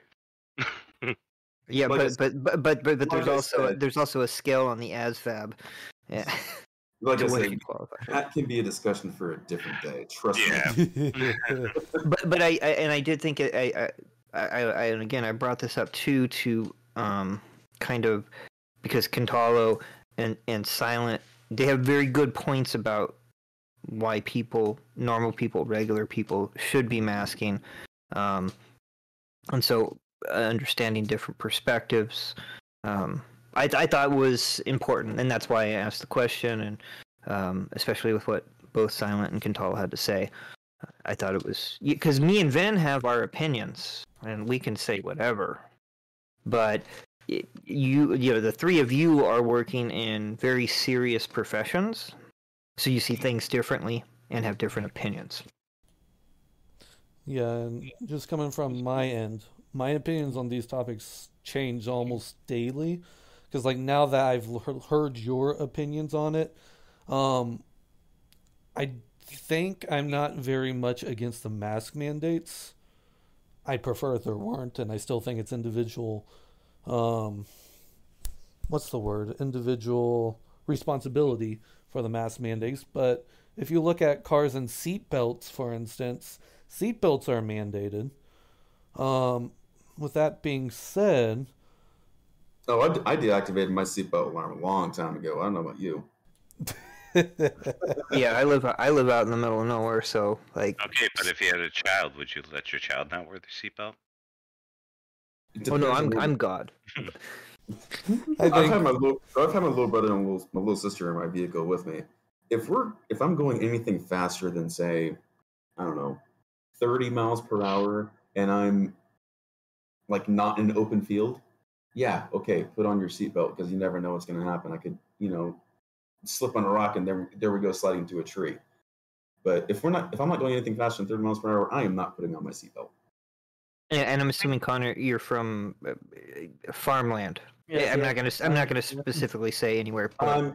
I'm from both. I have been raised in both city, suburbia, and countryside. So at least for countryside, that's a whole different world. I agree. Than most people understand, even suburban or city living. Not saying it's right. I'm just saying it's a different perspective. It's a different type of living. I'm gonna reel it back to COVID here. No, that's fine. That's fine. But then where I was leading with it is vaccine mandates, because I think a lot of the anger with all the mandates is coming from the vaccine mandates, where it is a situation where you are doing a irreversible medical procedure to your body. You can argue the chips, you can argue it's not what it actually does. I don't believe in the chips. I believe that the vaccines most likely do what they say they do, but it's people angry at the irreversible medical procedures. Before Kantalo jumps in on this, I want Silent's opinion on it. Then we'll jump to Kantalo, and then Connor, and then John. I'll just say what you just said is 100% false. But go ahead. We'll talk about it. Silent, go ahead and your stances on the medical procedure or the vaccine. The vaccine. Yeah, the mandates specifically mandated Yes, vaccine. specifically the mandates, vaccine mandates. Right. Yeah, I believe from my stance, not a lot of people are going to really change their mind. Yeah, vaccines should be definitely mandated. Of course, speak to your local doctor about it, but with your health reasons and stuff like that. But Our average Joe should definitely get their vaccines. As a public duty, as a bystander, you should definitely go out there and get your vaccines mandated, and the government and all that stuff. Yeah, I do believe that they should be mandated. These crazy people out there, talking about putting chips and all this stuff. No, why, like, what are people thinking? It's just, we're, Carry a chip what, in your pocket every day. yeah, basically. And, these, it's just, people are trying to do the good, and help one another and slow this thing down. Yet people want to put their foot down saying, no, I don't want to do it, It's very childish. I would say so myself, So, yeah, I'll chime in on other people's opinions, and yeah. Anybody else want to chime in there? Cantalo? Go for it, Cantalo. Yeah, I'll let you go ahead, Contello. No. Mine's actually, if I stick right to the exact point here, I personally believe that everyone has and we're just sticking with vaccine here. Vaccine is your choice. I believe that you have the right to not get the vaccine. Do I believe it has side effects? For very, very, very few people, but so does any other vaccine out. Right, but we're specifically talking about mandating vaccines. Yeah, I believe at least in regards to the COVID-19 vaccine, I believe it should be optional. Everyone has a right to what goes into their own body, unless it's something that we're talking about a real plague, something that killed airborne Ebola or. So what I think Cantalo is referring to is the vaccines, because no one else here is a parent but Cantalo and I. So the vaccines that you and I have a choice to give to our children in order to keep them alive, or correct. Right. Yeah, stuff like chicken pox or something. I don't give a shit. Whatever. But and with the chicken pox, you can still get the chicken pox even if you get the chicken pox shot. So exactly, because it's one of those things where it's actually out of your system, kind of like the COVID vaccine, after like 6 months. Mm-hmm. And that's just kind of jabbing at what you said, Ben, that it's irreversible. It's not. It's not in your system anymore after 6 months. On average.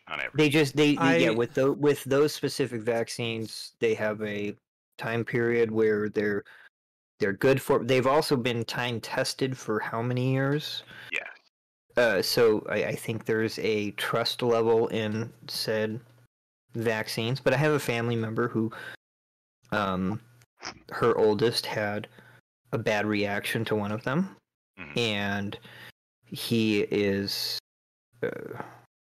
now would be considered special needs. So the other kids that they have, they as a family decided not to get vaccines for the other kids. And I mean, if that's what they want to do, like, hey, I'm totally fine with that as them as a parent, if they want to, do that. And I believe they're doing the right things to help mitigate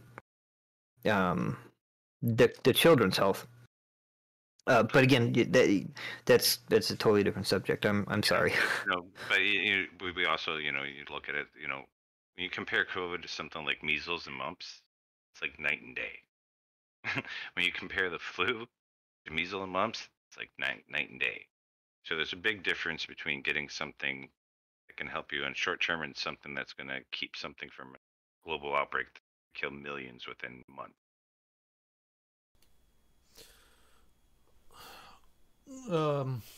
That's it. So Connor, how do you feel? I mean, I'm not sure if it's been apparent at this point, but I do not believe in mandates whatsoever. So I'm forced to get vaccines. Being in the military, I think I received the flu shot maybe 3 or 4 times before I ever went into the military. I didn't get the flu shot every single year. My parents didn't really didn't really care. I remember I even got the flu one year after I got the flu shot. And my parents, I think after that, just said, you know what, we're not even going to try this. Yeah, it's a 50-50 with. No, just real Exactly. quick. The military doesn't mandate the flu vaccine, does it? Yes, it does. Oh, that I did not know. Yes, I am about to get into this. Okay, So go for it. there is a whole list of vaccines that you go through when you go through boot camp, basic training, what have you. I remember distinctly when it happened because we weren't able to really walk well for like half a day because we got so many shots in our asses, shoulders, arms. It was like I'm not shitting you. You it was like walking through a wall of needles.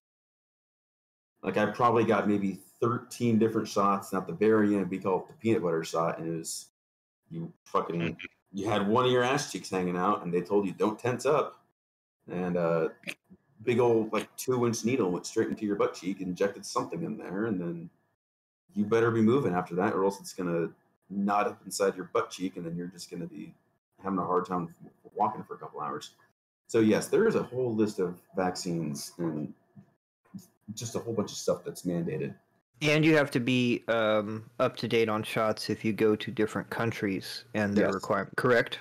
Yes. So, for instance, I personally have never been to Africa, but I do know Marine security guards who have been to Africa. One of the requirements to go to a lot of African countries is the yellow fever vaccine. So, or it's either vaccine or pills, one of the two. I don't know. I personally haven't had it. I believe that one's a pill for a week. Yeah, I'm I 100% think sure. so. It's one of those. I know one of the guys who took it, and he said it's horrible. He didn't enjoy it one bit. But yeah, there's certain things that are mandated. I personally, I'm raised with the fact of you kind of learn your lesson after something happens. If you can learn your if you can do anything about it. I did not when the military made it optional back last year for service members to get the vaccine for COVID. We all knew it was going to become mandatory. We all knew, look, it's just going to be one of those things that we're all just going to have to get, so might as well just do it. I stood my ground and I said, you know what, this is going to be my hill I'm going to die on. If I get separated for it, I get separated. It is optional right now. I grew up as a military brat. I saw my stepdad go through the same thing when he was in the Army when it came to the anthrax vaccine, the anthrax shot. When I went to Japan, I had to get the anthrax shot along with the smallpox shot because it was made mandatory when I went through. My stepdad, going back to him, he fought every single day for 6 months on not getting the anthrax shot until the Army or Department of Defense finally made it mandatory for everyone to do it. He said, all right, fine. It's made mandatory, then I'll do it. I was the exact same way when it came to the COVID vaccine. I never contracted COVID. I was around people who had COVID and had COVID. I personally never had any symptoms of COVID until after I had the vaccine. And I contracted COVID roughly 3 to 4 months after I had the vaccine for COVID. And just real quick, I hate to, the anthrax vaccine that was mandatory, that was Desert Storm, if I remember correctly. It was I want to say Enduring Freedom. Okay. It was like 2006, 2007, I want to say. Okay, because there was another anthrax shot that was going around It during was around the same time still.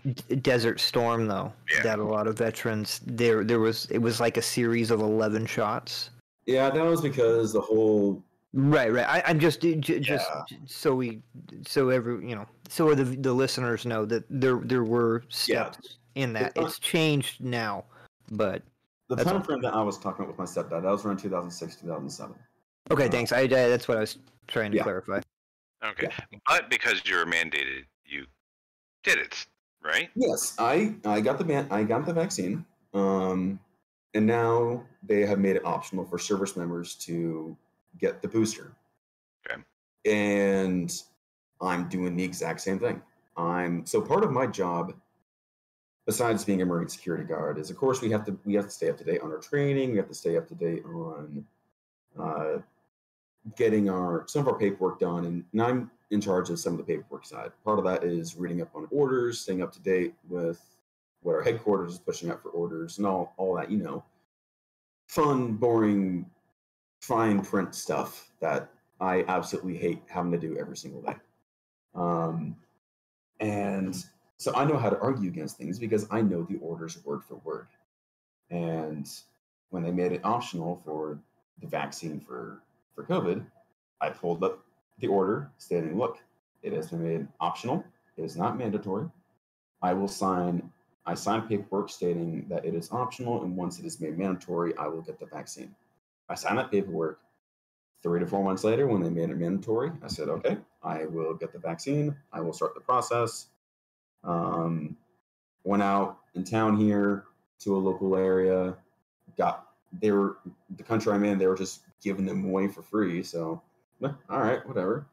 Went, got it, done and over with. I'm going to do the exact same thing with the booster. It has been made optional. I will not get it because, for one, personally, I've already had it. So my body already has, without being how physically fit I have to be in the military. I've already had COVID. So my body already has something to work with. Not to mention, I am physically fit. The antibodies. Exactly. I'm physically fit. I'm a homebody. I don't really go out in town. I'm not your service member who goes out to, let's go raid the bar and drink them dry. Hell no. I'd rather, be in my room playing a video game on my computer, or if I was back in the States, I'd be doing something to my truck. That's the kind of person I am. I like being away from most people. I have maybe 1 or 2 people I may hang out with, and that's it. So that's me on a personal level. All right. So you believe that people should have the choice? Yes, 100%. All I do not believe that anyone should be forced to do anything. Careful there, Kentala. You said agree, however you're... Yeah, I know. I'm just clarifying that so we're not like back and forth. You want the mask to be mandated, but you do not want the vaccine mandated. That is correct. Okay.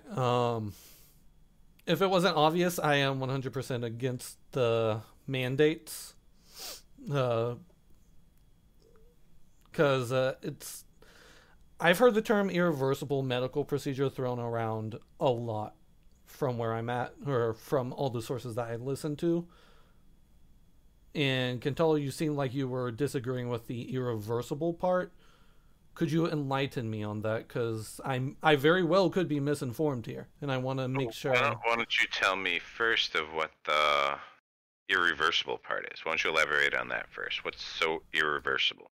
Well, that depends on the shot, right? Yes. The ones that I most hear the irreversible medical procedure from is the mRNA one, and that could be very well. My understanding is that it does something to your DNA. That's saying Moderna? It's everyone but Johnson & Johnson. Thank you, John. Thank you. All right. Thank you for clarifying that. All right, you're saying it's changing your DNA. That is what I've heard. I've heard it from a number of medical professionals from like their perspective, even ones that worked with the vaccine. I don't know if that's true or not. Well, I mean, just for future reference, maybe I'll look it up because I haven't heard anything in regards to anything altering DNA. I mean, your body's changing on a daily basis. So maybe after this, you can give me some links of these sites. But I mean, from anything medical or reputable, I haven't even come across anything like that. Okay, that's fair. I'll see if I can't track down one of the individuals that I think he was one of the ones. Sophomore John, you might be able to help me on his name. He was on Joe Rogan recently and started a whole controversy. One of the creators of the mRNA vaccines. Yeah, one of those creators said something about. Yeah, I can't remember his name off the top of my head, but he was recently in the last few weeks of this recording on Joe Rogan, and it was a big deal, at least on the Twitter sphere. I mean, do we have anything, medical papers, anything that's been studied? Well, he was the guy that created it. I mean, Buzz Aldrin also said that he saw signs of alien life on the moon. Well, so. Yeah, but Buzz Aldrin didn't. But Buzz Aldrin didn't create going to the moon. He didn't create going to the moon, but he's been there. I haven't. Okay. I mean, I haven't been. You haven't been to space. You don't know what the hell's out there. Exactly. I don't know what the hell's out there. I'm just answering his question. That's I get that. I get that. I mean, my main thing is, the only thing that I've seen out there, the main side effect, which is reversible if caught, and it's usually, and I think it was mostly in women. The last article that I read in regards to it was blood clots. Yes, Yeah, is it a serious thing? I've- Absolutely, but it's reversible. Well, yeah. See, and I've heard there's blood clots. There's issues with the periods. Which that what you're saying all kind of myocarditis. ties together. Yeah, that all ties together. Yeah. So I'm just doing a quick. Here's a quick definition of mRNA, which I'm gonna probably butcher some of this stuff. So if you can help me, Silent or Kantalo, to get the correct words, but it's messenger RNA is a single-stranded RNA molecule that is complementary to one of the DNA strands of a gene. The mRNA is an RNA version of the gene that leaves the cell nucleus and moves to the cytoplasm where proteins are made. During protein synthesis, an organelle called ribosome moves along the RM or mRNA, reads its base sequence, and uses the genetic code to translate each 3 base triplet or codon into its corresponding amino acid. Okay. There's a little bit more. I can go on if you wanted me to. It just says messenger RNAs, also known as mRNA, are one of the types of RNA that are found in the cell. This particular one, like most RNAs, are made in the nucleus and then exported to the cytoplasm, where the translation machinery, the machinery that actually makes proteins, binds to these mRNA molecules and reads the code, so the mRNA, to make a specific protein. So in general, one gene, the DNA for one gene can be transcribed into an mRNA molecule that will end up making one specific protein. And that's from the National Human Genome Research Institute. Correct, but nothing that you said there defined your DNA changing. Basically, what you said is telling me that you give your body. Okay, I have someone who overdosed on drugs. I gave them Narcan. So what I did, it told their body to block receptors. But we're just kind of looking at the other way. Okay, we're looking at what's going on here. This needs to produce more than this. That's people are on insulin, people are on this and that, people take an inhaler. They do all these things that tell the body to produce more or less of something. So I'm not understanding where it's stating that it's actually altering your DNA. This is a very generic. Just reading it, by the way, it's a very generic description.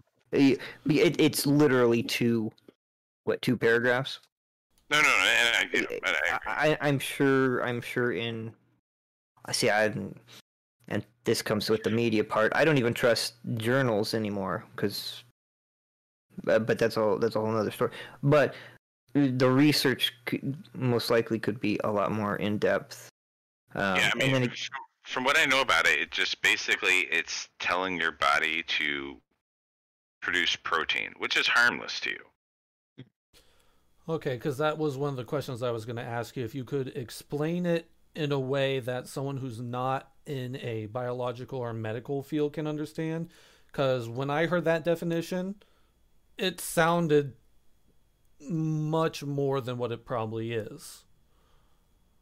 So maybe it's just because of being around people who take medications for this, that, or that. Maybe I'm understanding it differently, But I mean, it's pretty. I mean, just in his simple definition, and he's right there. It could be a lot more than what it's defined there. Robert Malone, by the way. Robert Malone is who Thank you. you are looking for, Ben Tornado. Thank you. But yeah, if that is the case, let's say it doesn't actually alter the DNA. I would like to look more into it to confirm or deny it. But for both Kentalo and Silent, would you understand why a normal person would think, oh, hey, these words are scary? They may lead to misinformation. With that being said, I'm not saying that we should rephrase that or anything, because that's what it does. But how can you explain it to like the viewers who aren't in medical fields on what the vaccine does? You said it produces more proteins, or what are proteins for the So individual? the mRNA produces, looks at it. It looks at things. It doesn't enter your DNA in any which way or form. It tells your cells. It doesn't even enter your cells. It tells your cells. It tells your body produce more of these proteins or this or that. Okay, thank you. I think that did answer the question, because it's not entering your cells. It's The like, mRNA it's coded a certain way, but it's telling your body to produce this that will protect you against that. It's how every vaccine works. would you Yeah. say a good simile, I believe is the word I'm looking for here, would be like a computer scanner where you put in a piece of paper, it scans it and uploads it to the computer? Is that a safe comparison? Yeah, No. it more teaches the body.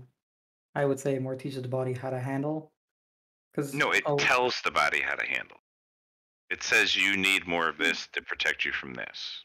And just to give the viewers a background on Dr. Malone, Dr. Robert Malone is the inventor of the 9 original mRNA vaccine patents, which were originally filed in 1989, including both the idea of mRNA vaccines and the original proof of principle experiments and RNA transfection. Dr. Malone has close to 100 peer-reviewed publications, which have been cited over 12K times. That's just a... Sorry, I didn't mean to interrupt you guys. Just wanted to... It's So he might not have somebody- created... He probably didn't create any of these current vaccines that are going out for the first time, but he's got 9 of the original patents, which means he has... His work is in that. He's pretty high up on the chain of vaccines. He's basically the creator. Think of it as, and this is, I don't, saying it as simple as this is kind of hard. Think of it as, okay, everyone knows that ibuprofen's anti-inflammatory, correct? Mm. You got Yep. swollen, lymph node in your neck, or, sorry, let's get even more. You got a cramp Your in your balls hurt. belly. Yeah, your balls are swollen. Yeah. Something It's like that. inflammation. Inflammation, any type of inflammation. What ibuprofen does, it basically sends, chemicals to your body that shut everything down. When you think of mRNA, think of it as taking your ibuprofen, but that one pill of ibuprofen you took is going to specifically target pain directly in your right knee, and only that. There's something that's causing it there. It knows what's there. It knows what it's looking for. I want to specifically go there. So you take this pill. It tells your body, okay, we're looking for this specific type of pain. We want this specific thing to go away. I want you to produce more white blood cells going over this, that, whatever the hell that it is. So just think of it as, I just more think of it like kind of like a basically a virus program you would just have on your computer type of deal. there you go. I don't Something put those like that. on my computer. So like Oh, he does. He's from Canada. He watches Yeah, a lot yeah. of Pornhub. exactly. Gotta get that Canadian porn. And Degrassi. And Degrassi. Yeah, it's so basically just to interact with them, basically, because it's a Oh my foreign god. thing. Basically, it teaches your cells how to specifically do something specific.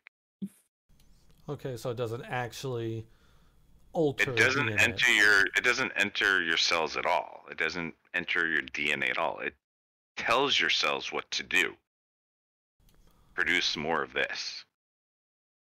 Okay, thank you. That does help alleviate one of my concerns with the vaccine. And I still believe words. Yep. Bad Exactly. mandates. I'm glad you understood, John. What's your opinion on the for all you mandates? conspiracy people out there, I mean, this is according to the CDC, so I don't know. Well, That is yeah, true. I, We'll get at into this that. point- We'll get into that. But I will say too, though, and I'm not against people taking Tylenol or Advil. They're not sponsors of the show. But I also know that there is a case to be made for your your NK cells, or natural killer cells, that we develop as we. Connor is a perfect example. He worked in a farm. He interacted with different things in the environment that a lot of other Marines in boot camp had never even thought about, let alone touched or experienced. His body built a natural immunity to that. My wife has headaches. She can only take so much Advil or ibuprofen, but it doesn't fix the issue. It just puts a Band-Aid on it. Whereas, at least with your natural killer cells, right, your body remembers how to fight a cold. So as you get older, colds generally tend to be easier until you hit a point where you don't develop any new cells and you're left with what you have. So segueing that into what I believe is, I believe that vaccine mandates are wrong. They hurt people who just want to live their life and would rather have a more natural immunity. And by the way, that's not just crazy people. They're like people that have that total lifestyle of no vaccines, no Advil, no, almost no Band-Aids. If I'm going overboard there, but you get the idea. So I think vaccine mandates are bad. They harm regular people. I think I don't agree with mask mandates too, which I didn't get to answer in the last section, but that, at least so everyone knows my my spot if they didn't. I will tell you from my experience, I have multiple reasons why I don't want a vaccine. I took Accutane when it was in trial stages, and now I have medical issues that I have no recompense from. I also have a smaller left ventricle in my heart, so if I take the Johnson & Johnson, I have a higher chance of getting blood clots. If I take any of the other vaccines, I have a high chance of myocarditis. I'm not willing to take that chance. I'd rather be around with my kids. And like I said, I most likely already had it in the very first wave. I was in customer service, I was selling cigarettes in a drive-through window, but I was still, we would see 400 or 500 people a day from a couple of different states. And so, and again, that's just, how I feel. I don't have an issue giving vaccines. And I know people say, well, you give vaccines to your children.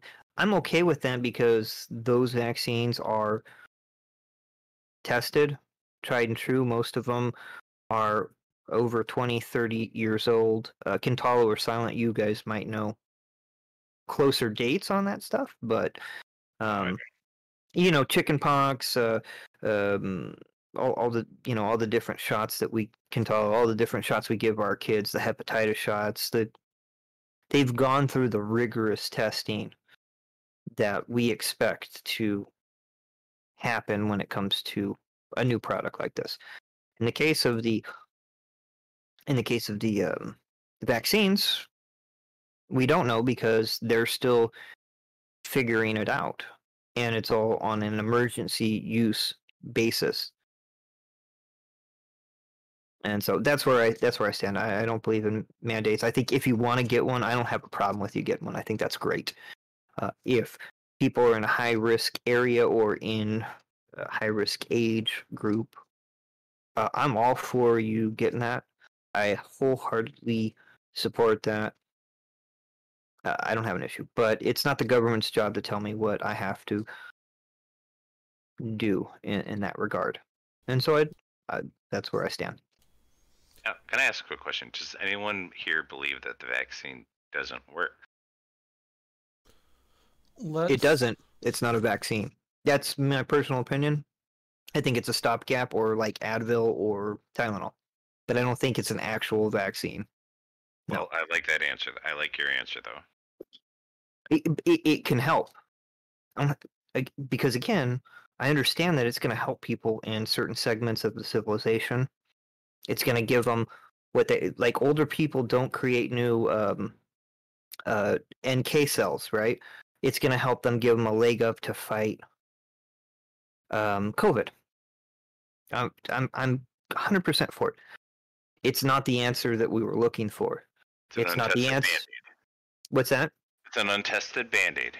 It's an untested Band-Aid, but if it helps people, I don't have a problem with it. But I'm in the age group where I have a 99.7% survival rate. I like those odds on a personal level. Somebody my age might not like that. And okay, go get the vaccine, man. No problem. Do what you got to do. I'm 100% for personal choice. I don't shake my stick at anybody for getting it. Like, not a problem. But no, it's not the answer. The current vaccinations that we have is not. It's not a vaccination. It's not the answer. It's a Band-Aid. We need to get something better.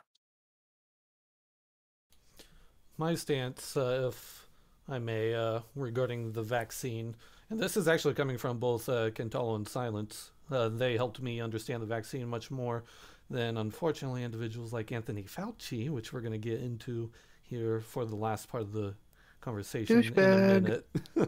The vaccine doesn't prevent you from getting it. It doesn't prevent you from spreading it. It prevents you or increases your chances of surviving COVID, though. That Correct. is what I've learned from it. Personally, I don't like calling it a vaccine because up until recently, whenever I heard the term vaccine, I always thought it would prevent you from getting it. But even now, like even the flu shots, showing my lack of knowledge here, would you consider flu shots vaccines? They're all technically a vaccine doesn't protect you permanently from everything. It helps your body fight it off. Okay. Prevent you from getting sick from it. And I think Helps protect you from getting sick from it. and I That's the purpose definitely of the vaccine. think that's one of my stances where all my life I always believed that if you got a vaccine, you weren't going to get it. And that could have been just me misunderstanding my teachers or my teachers misunderstanding what a vaccine was. But I think the flu vaccine has a better efficacy than the current lot of COVID vaccines. At least the flu vaccine, like Kentalo said, is 50-50. It's guessing the strand that's going to come. But that's me. Yeah. But yeah, that's my stance on what the vaccine actually does. Silent, your stance. He already said his stand. Oh, can I say one other thing real quick about the vaccine? By the way, the short amount of time that they had to start, create, and pump this out is, quite frankly, amazing actual science and medical work. I am by no means. This was a heavy hand, brilliantly done in such a short period of time. Something the world has not seen before. In that regard, by the way, I find it very impressive. I just wanted to throw that out there. I think it's really cool. That's all. I'm similar, however, I always have that fear of if you rush something out, there's bound to be side effects that we need to be careful of.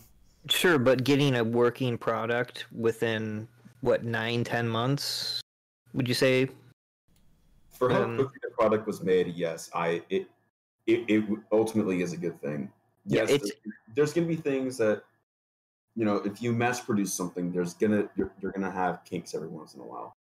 But for the product that we got, for how quickly it was made, I think it was a marvel of what we can do with technology. Yeah, and it can only get better because we've never done anything like it So I before. believe it should be mandated for everyone in the world or in your region to have it.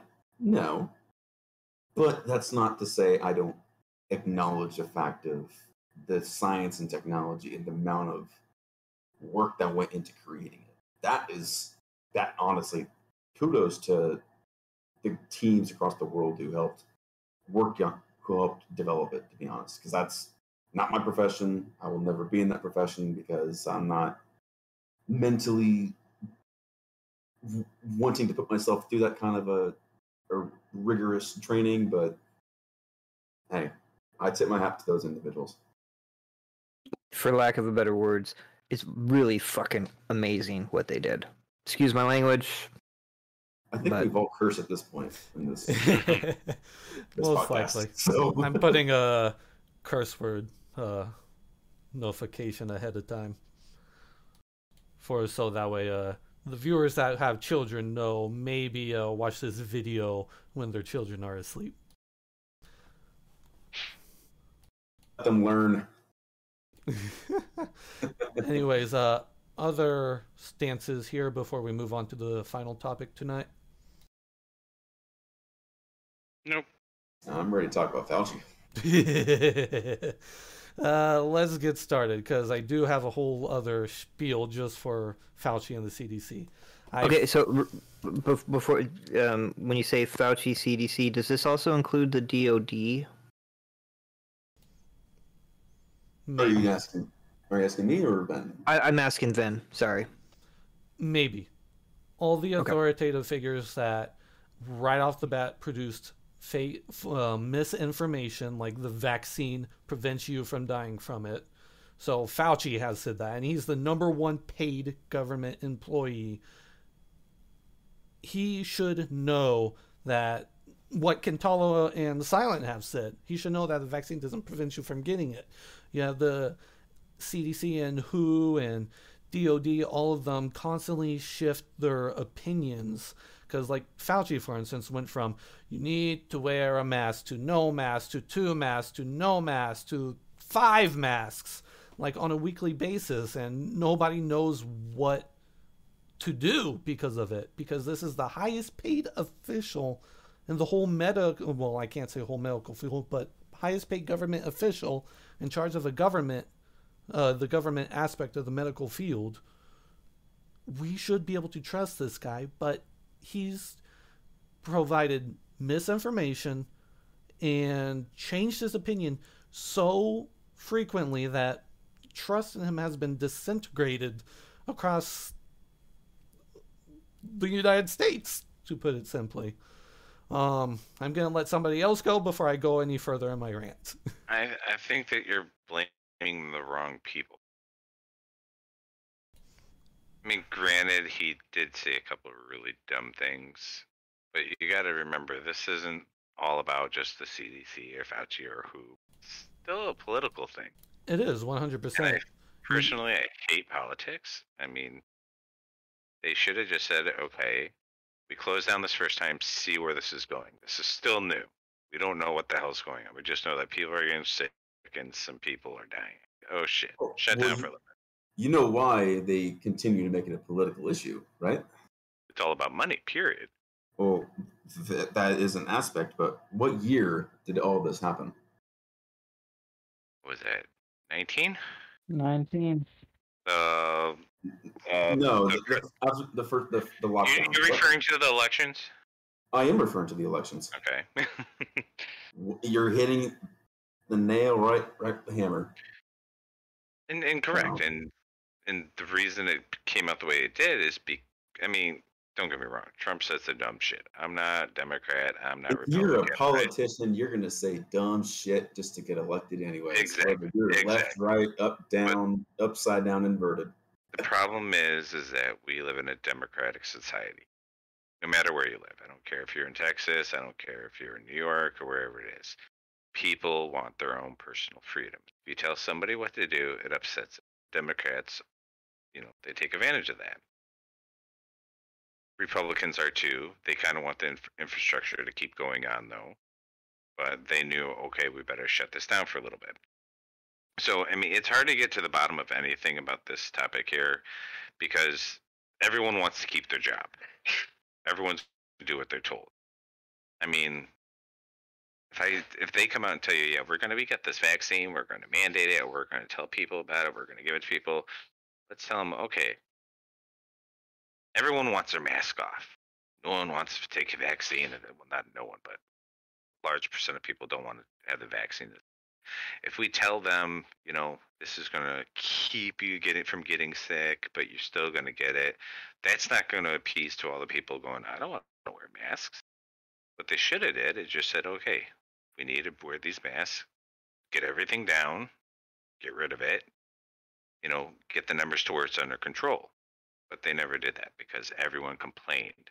I mean, come on, look at everyone has skeletons in the closet. What did you start seeing as soon as politicians started agreeing wearing masks or this, that, and that? All of a sudden, the dirt started coming out on people.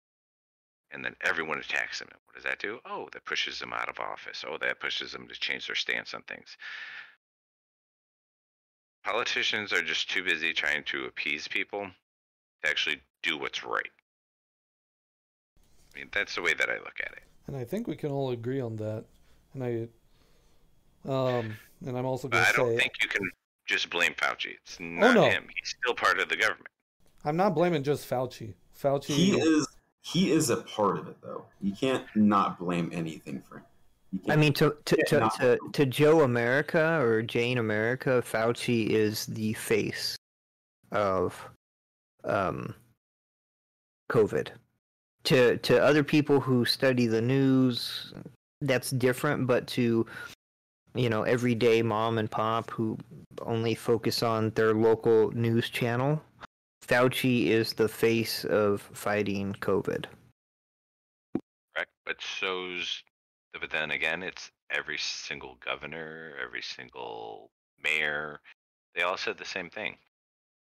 Get the vaccine and you don't have to wear masks because you're protected and you're good. Well, that's not technically true. Florida and Texas and South Dakota. South Dakota, I'll agree with. Florida has been back and forth so many times; it's not fun. I mean, they're still on par with New York, if roughly. They also do have a higher concentration of older folks. Not that we don't love older folks here on the podcast, just there's a higher density for retirees in Florida than any other state in the United States. This is true, yes. But that's why all the older folks are vaccinated before the younger people. And that's how it should be. They should have those folks should have gotten the vaccination first. And I think they did. They did. But the thing is they didn't argue it. You know why? Because they've been through this every 20 years. They've been through pandemics several times already. They're like, yeah, that shit's friggin' real. Well, I mean, if we're talking about a pandemic on this scale, the closest to that would be the Spanish flu. And that was 100 years ago. Yeah, that was 100 years ago. Most of them were if you not want to go on alive. the scale, I mean, but if you want to look at numbers, this is nothing like the Spanish flu. I mean, I can't put this on the same level as the Spanish flu. I mean, if I don't know. thought it was, I mean, oh, I know what you're saying. yeah. For reference, for what it's worth, Kantalo, I know you're gonna know. Silent, you probably heard about it. So, remember when SARS-CoV hit, the original SARS in Canada? Mhm. I actually was in Toronto, actually in a town called Hamilton, Ontario, Yep. at the very height of. So there was that big snowstorm. Do you remember, Silent? Yeah. Okay. So yeah, I literally I landed I mean, I right can tell you before. what the snowstorm, but not what was happening in the world. Right. Okay. So I landed right before the snowstorm hit, and I left as soon as the snowstorm ended. It was roughly about 2 weeks, and it was at the height of the original SARS outbreak. And I flew from Toronto. It was a direct flight to San Francisco. I got off the plane, and that was it. There was no screening. There was no health screening. First off, Canada didn't care, and neither did the United States. And I would say that that strain was probably a lot worse than the current SARS-CoV-19 that we're going through. I think that was a lot more deadlier strain of COVID. It was deadlier, but it wasn't as transmissible without direct contact. I mean, still, I mean, like nobody cared. Canada didn't even care to screen me before I left. Right, I don't think they also had in place. I think that's why a lot of this, like the lockdown and stuff like that, has became a thing because of SARS. You know, they've coming from experience hitting so hard in Canada. They, oh, let's just make a task force, for Right, but public diseases. again, I'm flying into San Francisco, which is probably closer politically aligned to what Canada is Hmm. than a big portion of the United States. So you would think that California and San Francisco would, especially because I believe that might have been the time when Gavin Newsom, who's the current governor of California, was the mayor of San Francisco. Right. You think they would care enough about that? And I don't know. I'm just throwing out random stuff. I'm sorry.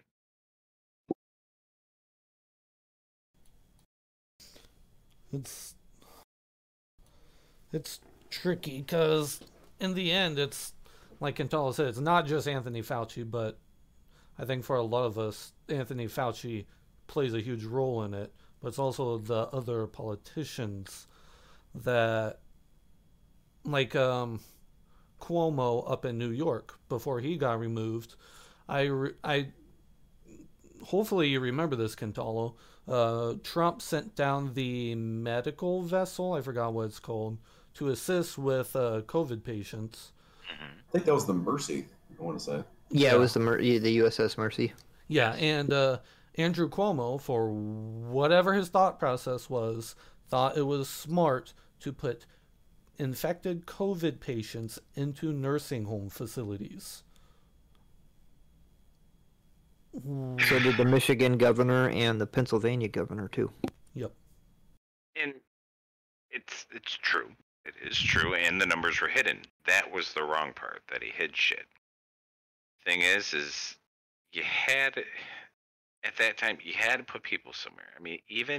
Until the current Not a single bed, sorry for interrupting, not a single bed on that ship was ever used. When you're looking at it from a political standpoint, and don't get me wrong, COVID should not be political. It really annoys me that it has been politicized by both sides of the aisle, Democrats and Republicans. But not a single bed on that vessel was used, and their other emergency facility at the time, only one bed was used. All the rest were shoved into nursing home facilities. It wasn't like, oh, we need that, like the ship is coming in a week. We need to put somebody somewhere right now. No, the ship was there, but Cuomo still put COVID patients in nursing home facilities just so he couldn't give the president at that time, Donald Trump, a victory. And it shouldn't be political, but it was. It is. It's all political. It's with anything. Just like everything is about money. It doesn't make money. What's the point of it? I mean, that's just the way things are. There's nothing you can do about it. And if you look at things now, I mean, at least before the last wave started dying off here, I mean, hospitals were filled to the brim. In hospital rooms, you had 2 people a room. You had floors of hospitals shut down to make into COVID wards. This, and this. And there's certain nursing homes and rehab facilities that we go to, working on an ambulance, where the whole facility had it. I mean, that's all you can do. All you can do is keep them together. Having COVID, being next to someone else with COVID isn't going to make your COVID worse. So that's kind of irrelevant.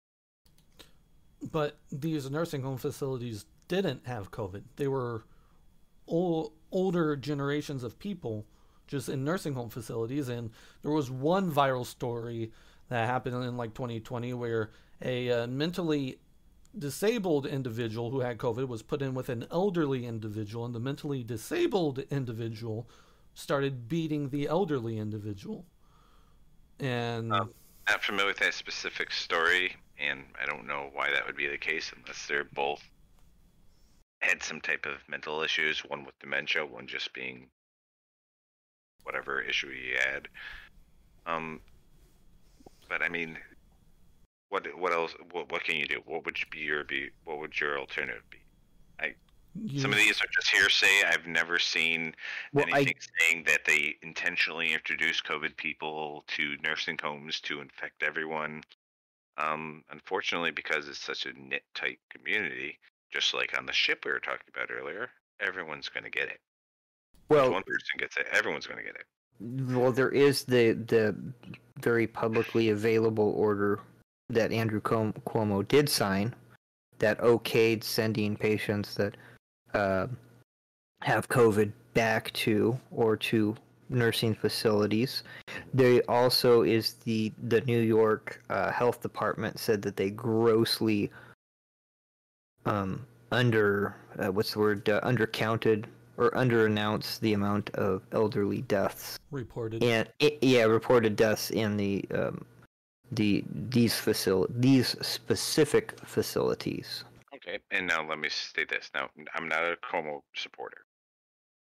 Like I said, when it comes to political aspects of things, I think they're all friggin' pieces of shit. Yeah. But there's no difference between what he did then than what he did now. Guess what? When someone's sick with COVID at the hospital, after a few days, as long as they're not getting like real serious symptoms, you send them back to the nursing home and they're quarantined to their room. But that doesn't work like that. And then also going back to your argument, don't you care about the most vulnerable? Well, I'll let you answer that. Absolutely. But so why are you sending an infected person into an area that hasn't been infected? I think because there's no more room. That's one reason. So why not send them to the Mercy that didn't get used? And correct. And guess what? If they would have did that, it still would have been the same outcome. We don't know. Because he didn't use the Mercy. Nobody went on. They didn't send anybody on the Mercy. But you're talking about a time frame after there's millions of people infected. Well, sure, but you're talking about a time period when Italy had a death toll that made the rest of the world like. You know what I'm trying to say. I'm trying to find the right word. I can't find it. No, I get what you're saying, but you're also saying that I should be forced to wear a mask to take care of everybody else, but yet you're okay with sending an old person who has COVID into an entire facility with people who have a higher chance of dying of COVID, and you're okay with that. But you're not okay with me going outside without a mask if I don't even have any symptoms. It wasn't even just older people with COVID. You had people of all ages with COVID being sent to nursing home facilities. That is correct, because a lot of these places require caregivers. Yeah, medical attention. Once you introduce a tight population to something that spreads as bad as COVID, you can't stop it. I mean, unfortunately, you know what? It could have been slowed down some if everyone kept on wearing those masks, and if they started with N95s and they kept with N95s. Problem is with nursing homes is they can't keep those. A lot of those people can't keep a mask on all day long. The nursing staff has to go in. The nursing staff would, and which should have been mandated, this part should have been mandated, all nursing staff entering and leaving the building should have to wear full PPE gear. That wasn't me. That should have been mandated. That's why we had a lot of places in Canada, nursing homes, is actually the nurses that actually brought it in. An actual But like that. But we're talking about sending people that have COVID in the hospital back to a nursing home that has not been exposed to COVID.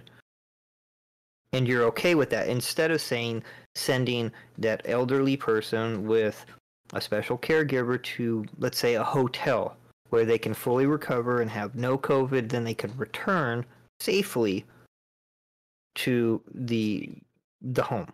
Does that make sense?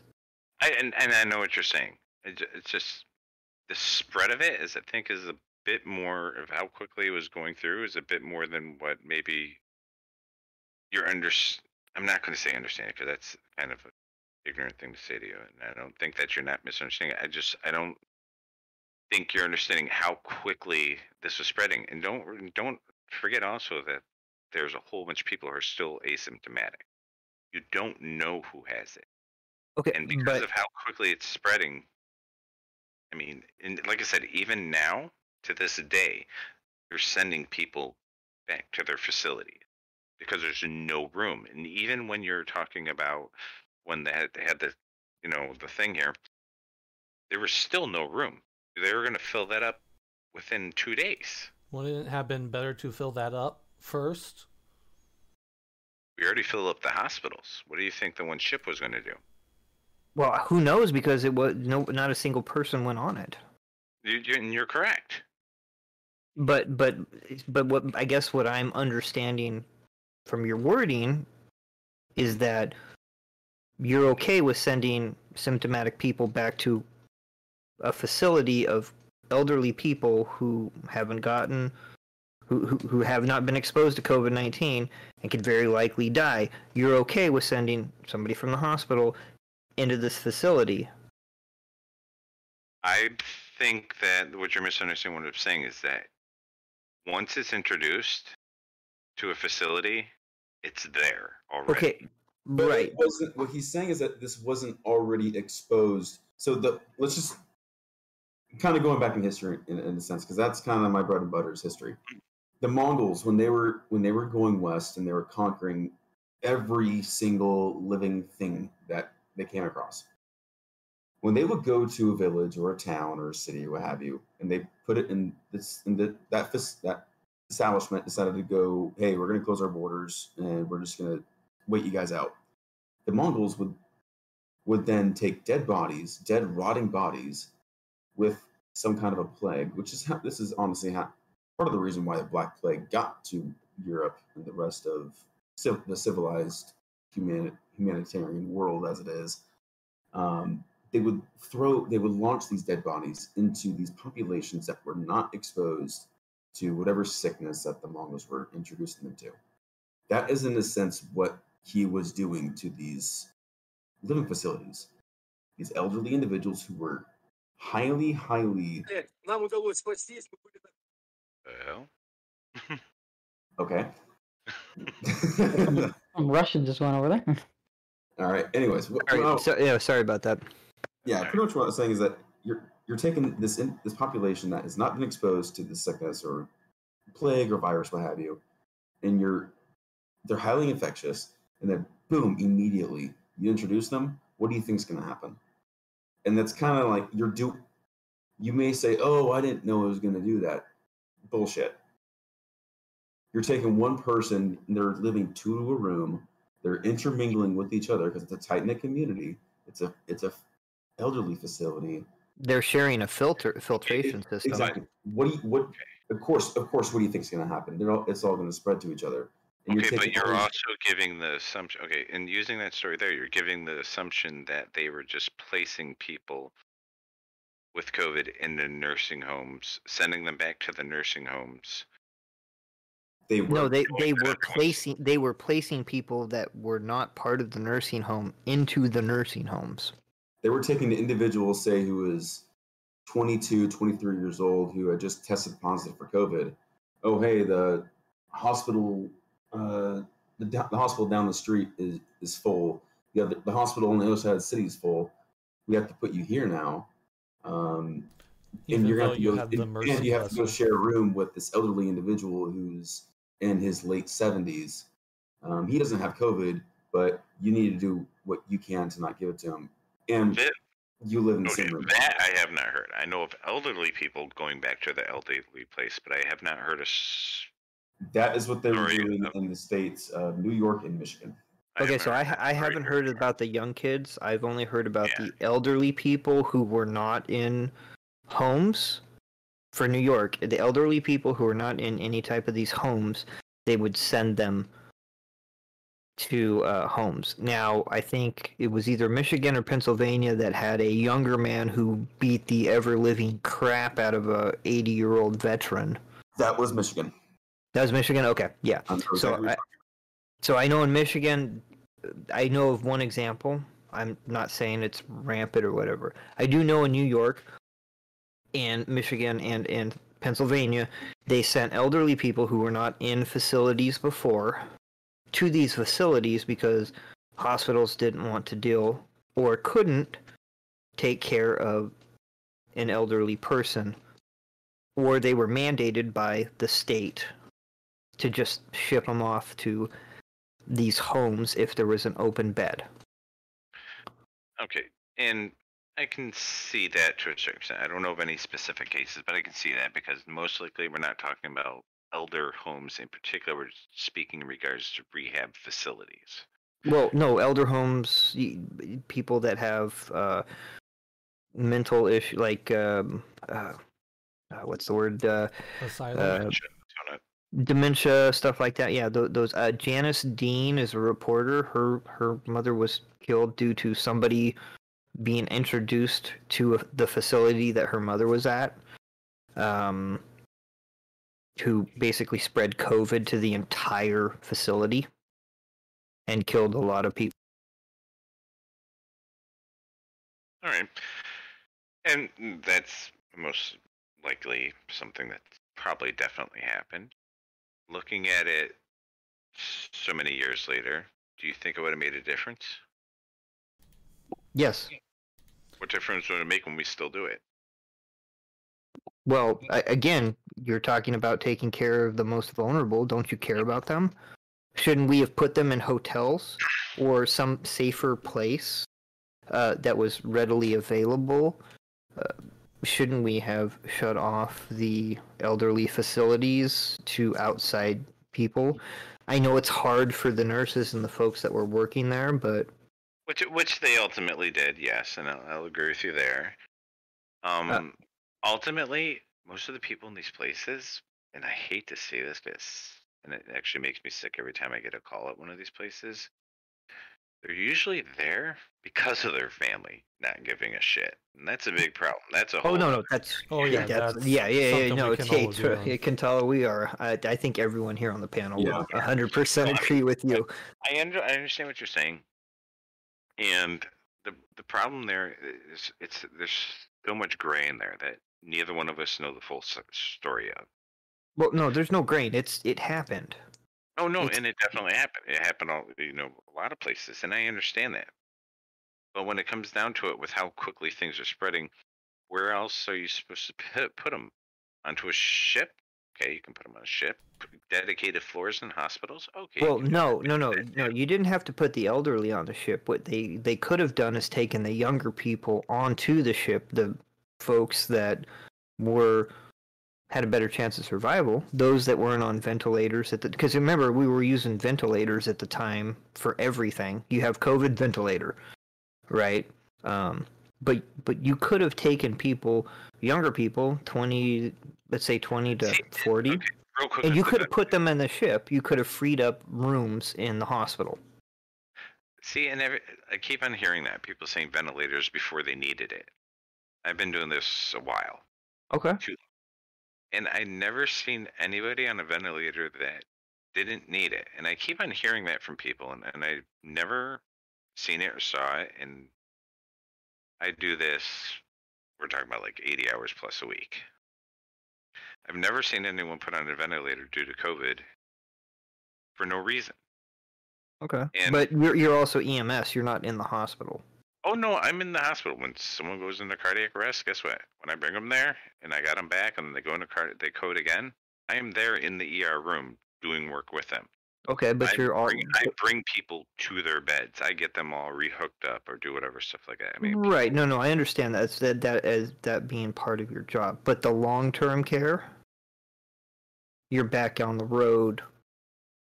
correct. Long-term road, they're brought to a different room or something like that. But with the COVID, we were more involved than we've ever been before, believe it or not. We have to go to those special wards. We walk down these rooms and we see what's going on.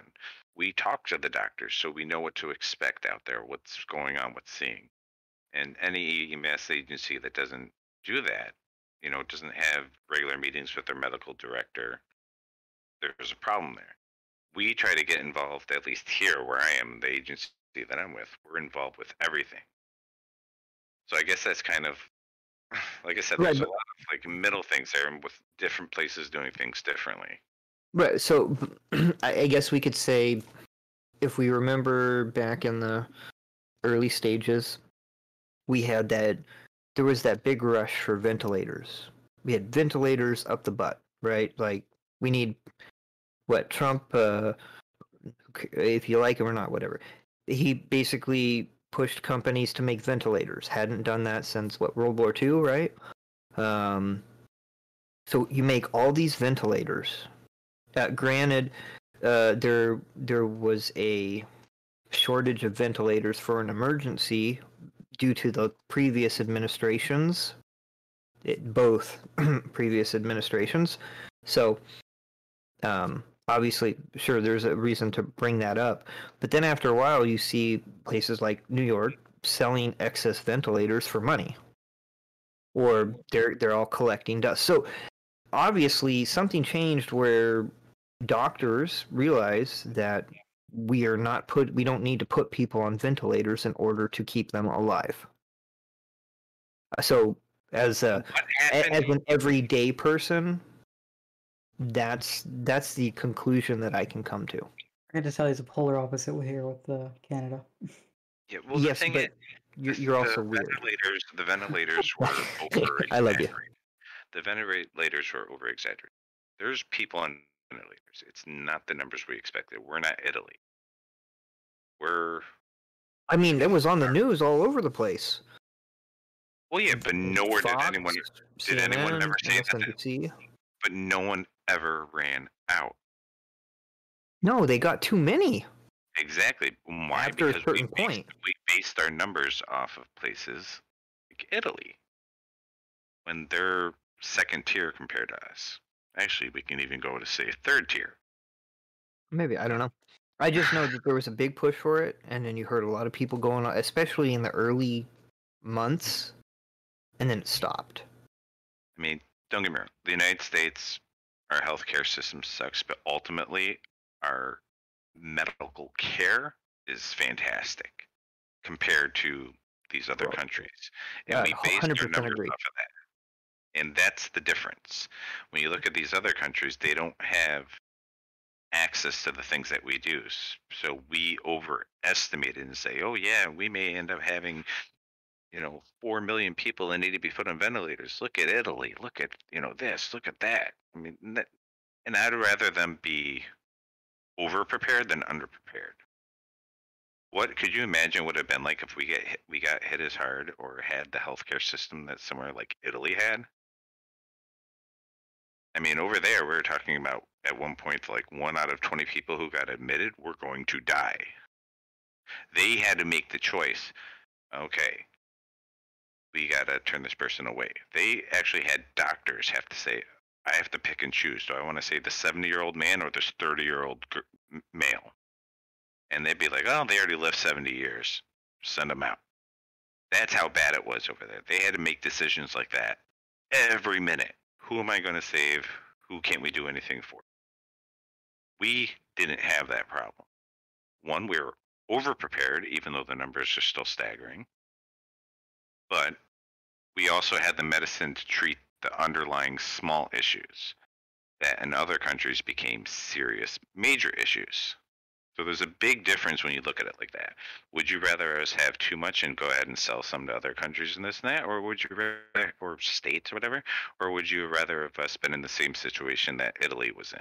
And I'm using Italy as the example because they got hit the worst out of everybody. Yeah, no. I mean, I completely get what you're saying. Again, I don't have a problem. Like, I understand why the Production Act was put in place to refill the coffers, so to speak, of emergency supplies. Like, at the end of the day, that's a good thing.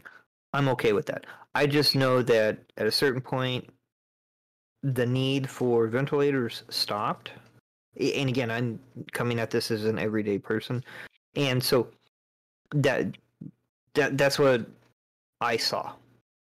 Does that make sense? Like, all of a sudden, it was ventilator, and then it wasn't. So, listen, whatever states do, the states do, because I don't live there. It's not my problem. But do you remember during the Delta variant, we came really close to being like, oh shit, we may not have enough.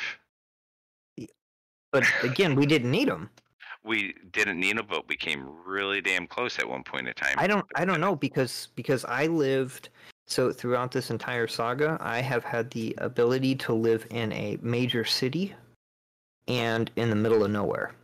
And I can tell you, hospitals in both places were empty as shit.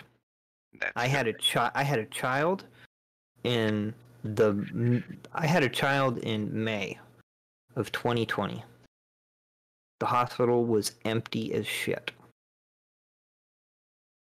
And it all depends on locality too. I mean, if you compare, I'm in a major city with, okay, I'm in Nevada. I'm in Reno. I was in Reno, Nevada. So you have people coming from all over the world. You have people gambling. There's over 500,000 people there. You also have the state capital about 20 minutes away. You're also right at the border of California. It was empty. All the hospitals, all 3 hospitals, empty. I live in Buffalo, New York. Mm-hmm. Our numbers were nothing compared to New York City. Right, because you have, and again, I would have expected, by the way, being in, first off, New York's totally different because it's millions of people basically living in tiny little boxes. Yeah, pods. It's pod living basically in New York. Reno would probably be more of a typical big city. But then I live in a town now that's not even 10,000 people. Nobody wears a mask out here. And the people that do, by the way, wear a mask, nobody says anything. Like, there's no shame. You do you, bro. You do your thing. We're good with that. But so I guess but no big hospital booms. I can understand it in a place like New York, Los Angeles, San Francisco, major metropolises that are, where people are so confined that basically just breathing, you can catch 50 diseases. But anyways, like I said, I was just commenting as an everyday person, as somebody that might be their perspective on things. That's all. No, and I understand, and that just comes down to locality and how quickly it can spread, and all the way back to the beginning, with the whole nursing homes, sending people back home and stuff like that. It kind of all depends on the variant and what it is. I mean, there's nothing we can do. We can only fill up so much space. it spreads too quickly, and each strain keeps on getting more contagious and more contagious. And we've been fortunate with the Omicron one because it's real contagious, but the symptoms don't mean shit. Because it's but because it's still in its infancy, it's going to mutate. And maybe it's not going to be the BA2, which is the Omicron 2. Maybe it's not going to be that one, which right now looks kind of scary if it does come around this next time. Or it's going to be another one. I personally feel we're going to end up getting a really nasty one. And people aren't going to want to wear masks. We're not going to let this thing dwindle down. And it's going to become real nasty, and we're going to have a problem. I mean, our area, you know, when things are going on, when the spikes are happening, we get hit hard. Nursing homes get hard. Everywhere gets hard. Everyone gets it all at once. And it's like, oh my God. We go from having, per ambulance, 8 to, I think the most I had on one day was 16 COVID calls in one day. To now we're getting them about once or twice a week. But one thing I noticed last week, and I actually had a short week, it was nice, easy week. I actually liked it. I'm noticing certain numbers come back up. I'm starting to notice people with respiratory issues again. That's scary, because the respiratory one, that's the part that kills people. So we're sending these people back home because we can't keep the hospitals full. Because here's an example of why you have to send people home when they're not ill. I had a code last week. Every room, no, it's 2 weeks ago, I'm sorry. Every room in the ER was full because someone just came in with respiratory issues, had to be intubated, and they're in our code room. We had no room to help someone who just had a cardiac arrest and coded. Stopped breathing, no heartbeat, blah, blah, blah. We had to work them in the hallway in front of 20 other people on beds in the hallway, just in the ER. We're not even talking about hallways and other floors. You have to make room. So these people who just don't have those serious symptoms, you got to send them home because guess what? Most likely they're going to stay just with minor issues. If you don't send them home, you're overflowed. You can't help the people who actually need help. You send them to other floors, that gets filled up. They're going to keep testing them. Okay, you're negative now. We can send you home now. If we did that with everyone, we would be in a worse place than we are right now. So, someone else can talk now. Well, I don't know about Ven, but I can just tell you, I think this conversation could go on for hours. I think we Absolutely. have only just broached the subject, but I think at the end of the day, I think we need to pass it on to our courageous leader. I think, like I said, we could go on for hours. I think we need to toss it on to him and call it a night for the night. I think courageous is a bit of a stronger word, but if everybody's in agreement, Hey, you're willing to put up with us. Hey, you asked all of us from my one. So Yep. Alrighty then. If everybody's in agreement, let's go ahead and wrap this up. Everybody okay with it?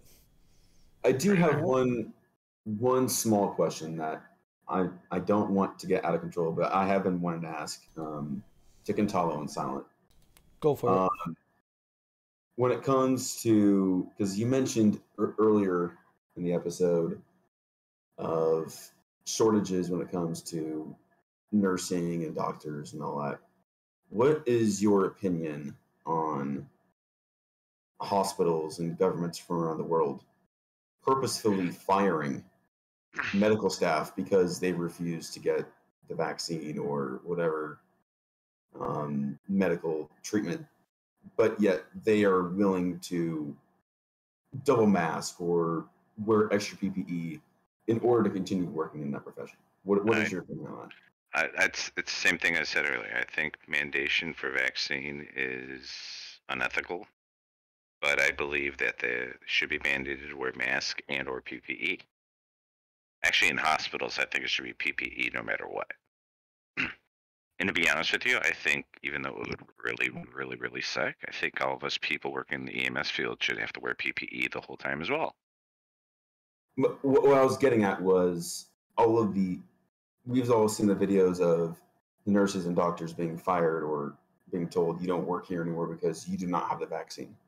Yes, they should not be mandated. I agree. Okay, that was my one question. Yeah, no. I don't think anyone should be mandated to put anything into their body, especially something that hasn't been tested out. And Silent, I'm going to ask you the same thing because you work in the medical field as well. And obviously, we're all, the four of us were in the States. You're up in Canada to our north. I'd like your perspective on that as well. Yeah, I do agree that. See, I kind of mixed up with my answer at the beginning where you talked about mandates. So I'm always thinking about, because we hear it all the time. I'm always thinking about like, our papers we have to give and show about that. But yeah, definitely, it's kind of, everyone has free will. It's their own body. It says in our song "On the Land of the Free." So what you're saying is you don't have a problem with people being mandated, but you also don't think that people should lose their job and their livelihood when there's other precautions they can take. Right. I'm saying, yeah. So basically, I think I actually talked about this like a while back when we had this conversation. Saying like you don't want to get vaccinated, and then I'm not gonna wear a mask either. I don't have to. It's my body. I can't breathe or whatever stupid reason to come up with. Yeah, definitely. I agree with Quintalo. Wearing masks should be mandatory in all hospitals and like kind of like a situation like this. Masks should be mandated. But vaccines, it's your body. But yeah, of course, that's kind of fucked up what they were doing with the hospitals and the help we needed because of the shortage we have here in Canada. They're even pulling not even people that graduated from medical school are pulling them mid fourth year before they even write their exams to help in the hospitals actually. Right, and I think for Quintalo, since he's in the state of New York, they had the National Guard, and I don't know if they're still there, but the National Guard come in and help, and I know National Guard didn't come in and do shit. Well, it might have been in the city of New York, not the whole state. But I do know Northwell Health. Yeah, we had the same thing here. They fired 1,400 the healthcare workers because they didn't want to get the jab. I only say those things to give perspective to the listener. That's all. Well, the dumb thing is you know what they're doing now over here? They're hiring all those people back. Shocking. So all they did was make this big shortage when we really needed everyone. And they're like, oh yeah, well, it's not mandatory anymore, so you can come back. But it still is in New York, I thought. It's not. Might be in New York City, just not state. Oh, yeah, the state, okay. It's state. It's not mandatory anymore. It's now optional again, according to Hukum. And they're hiring all these people back.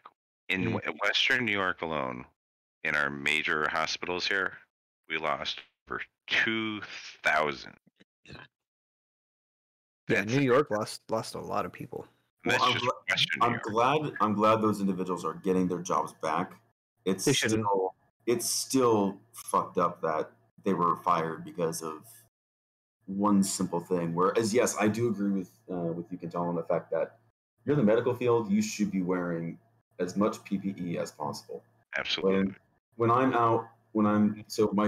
my job before I was a Marine security guard in the Marine Corps I was an F-18 engine mechanic. I have to wear gloves, I have to wear eye protection, I have to wear a full body suit sometimes because the oil that we work with. If I don't work with that, I could be fired and I could be thrown into the jail or I could be thrown into the brig for not following the rules. So yes, I completely understand having to wear PPE for what your job entitles you to do. And then if you got fired, that was your fault.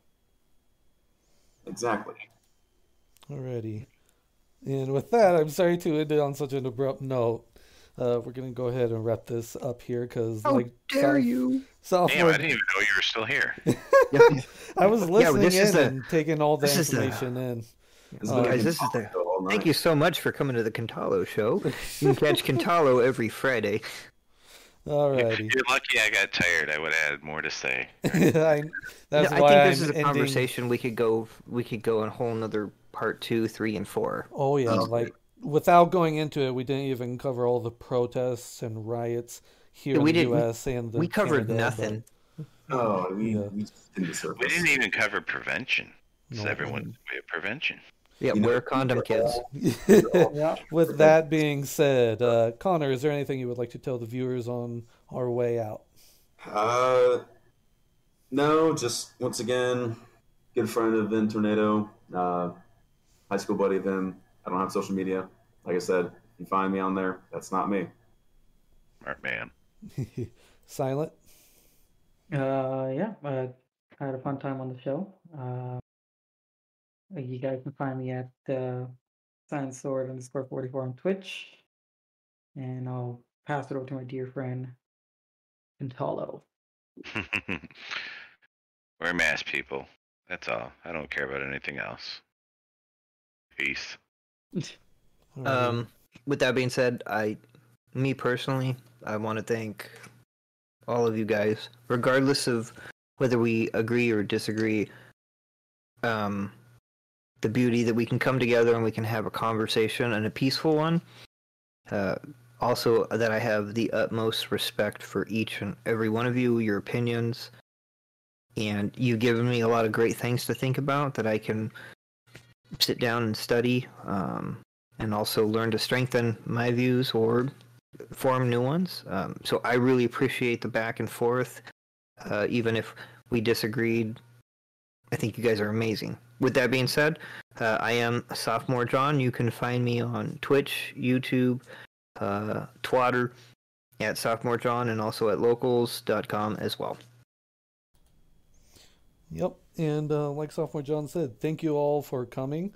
I know I definitely have to review some of my personal opinions on it, because I want to take a closer look and personally on masks and how I truly feel about mask mandates and whatnot. But yeah, thank you all for coming because it was very informative. And as for me, I am Ventor and can be found on most alternative platforms under the name Vent Tornado. That is VENTORNADO. That includes, but not limited to, Minds, Gab, YouTube, and Rumble. For Twitch, just slap on a 1 at the end and you will find me there. Thank you to everyone who tuned in, and special thanks to our guests. We are out.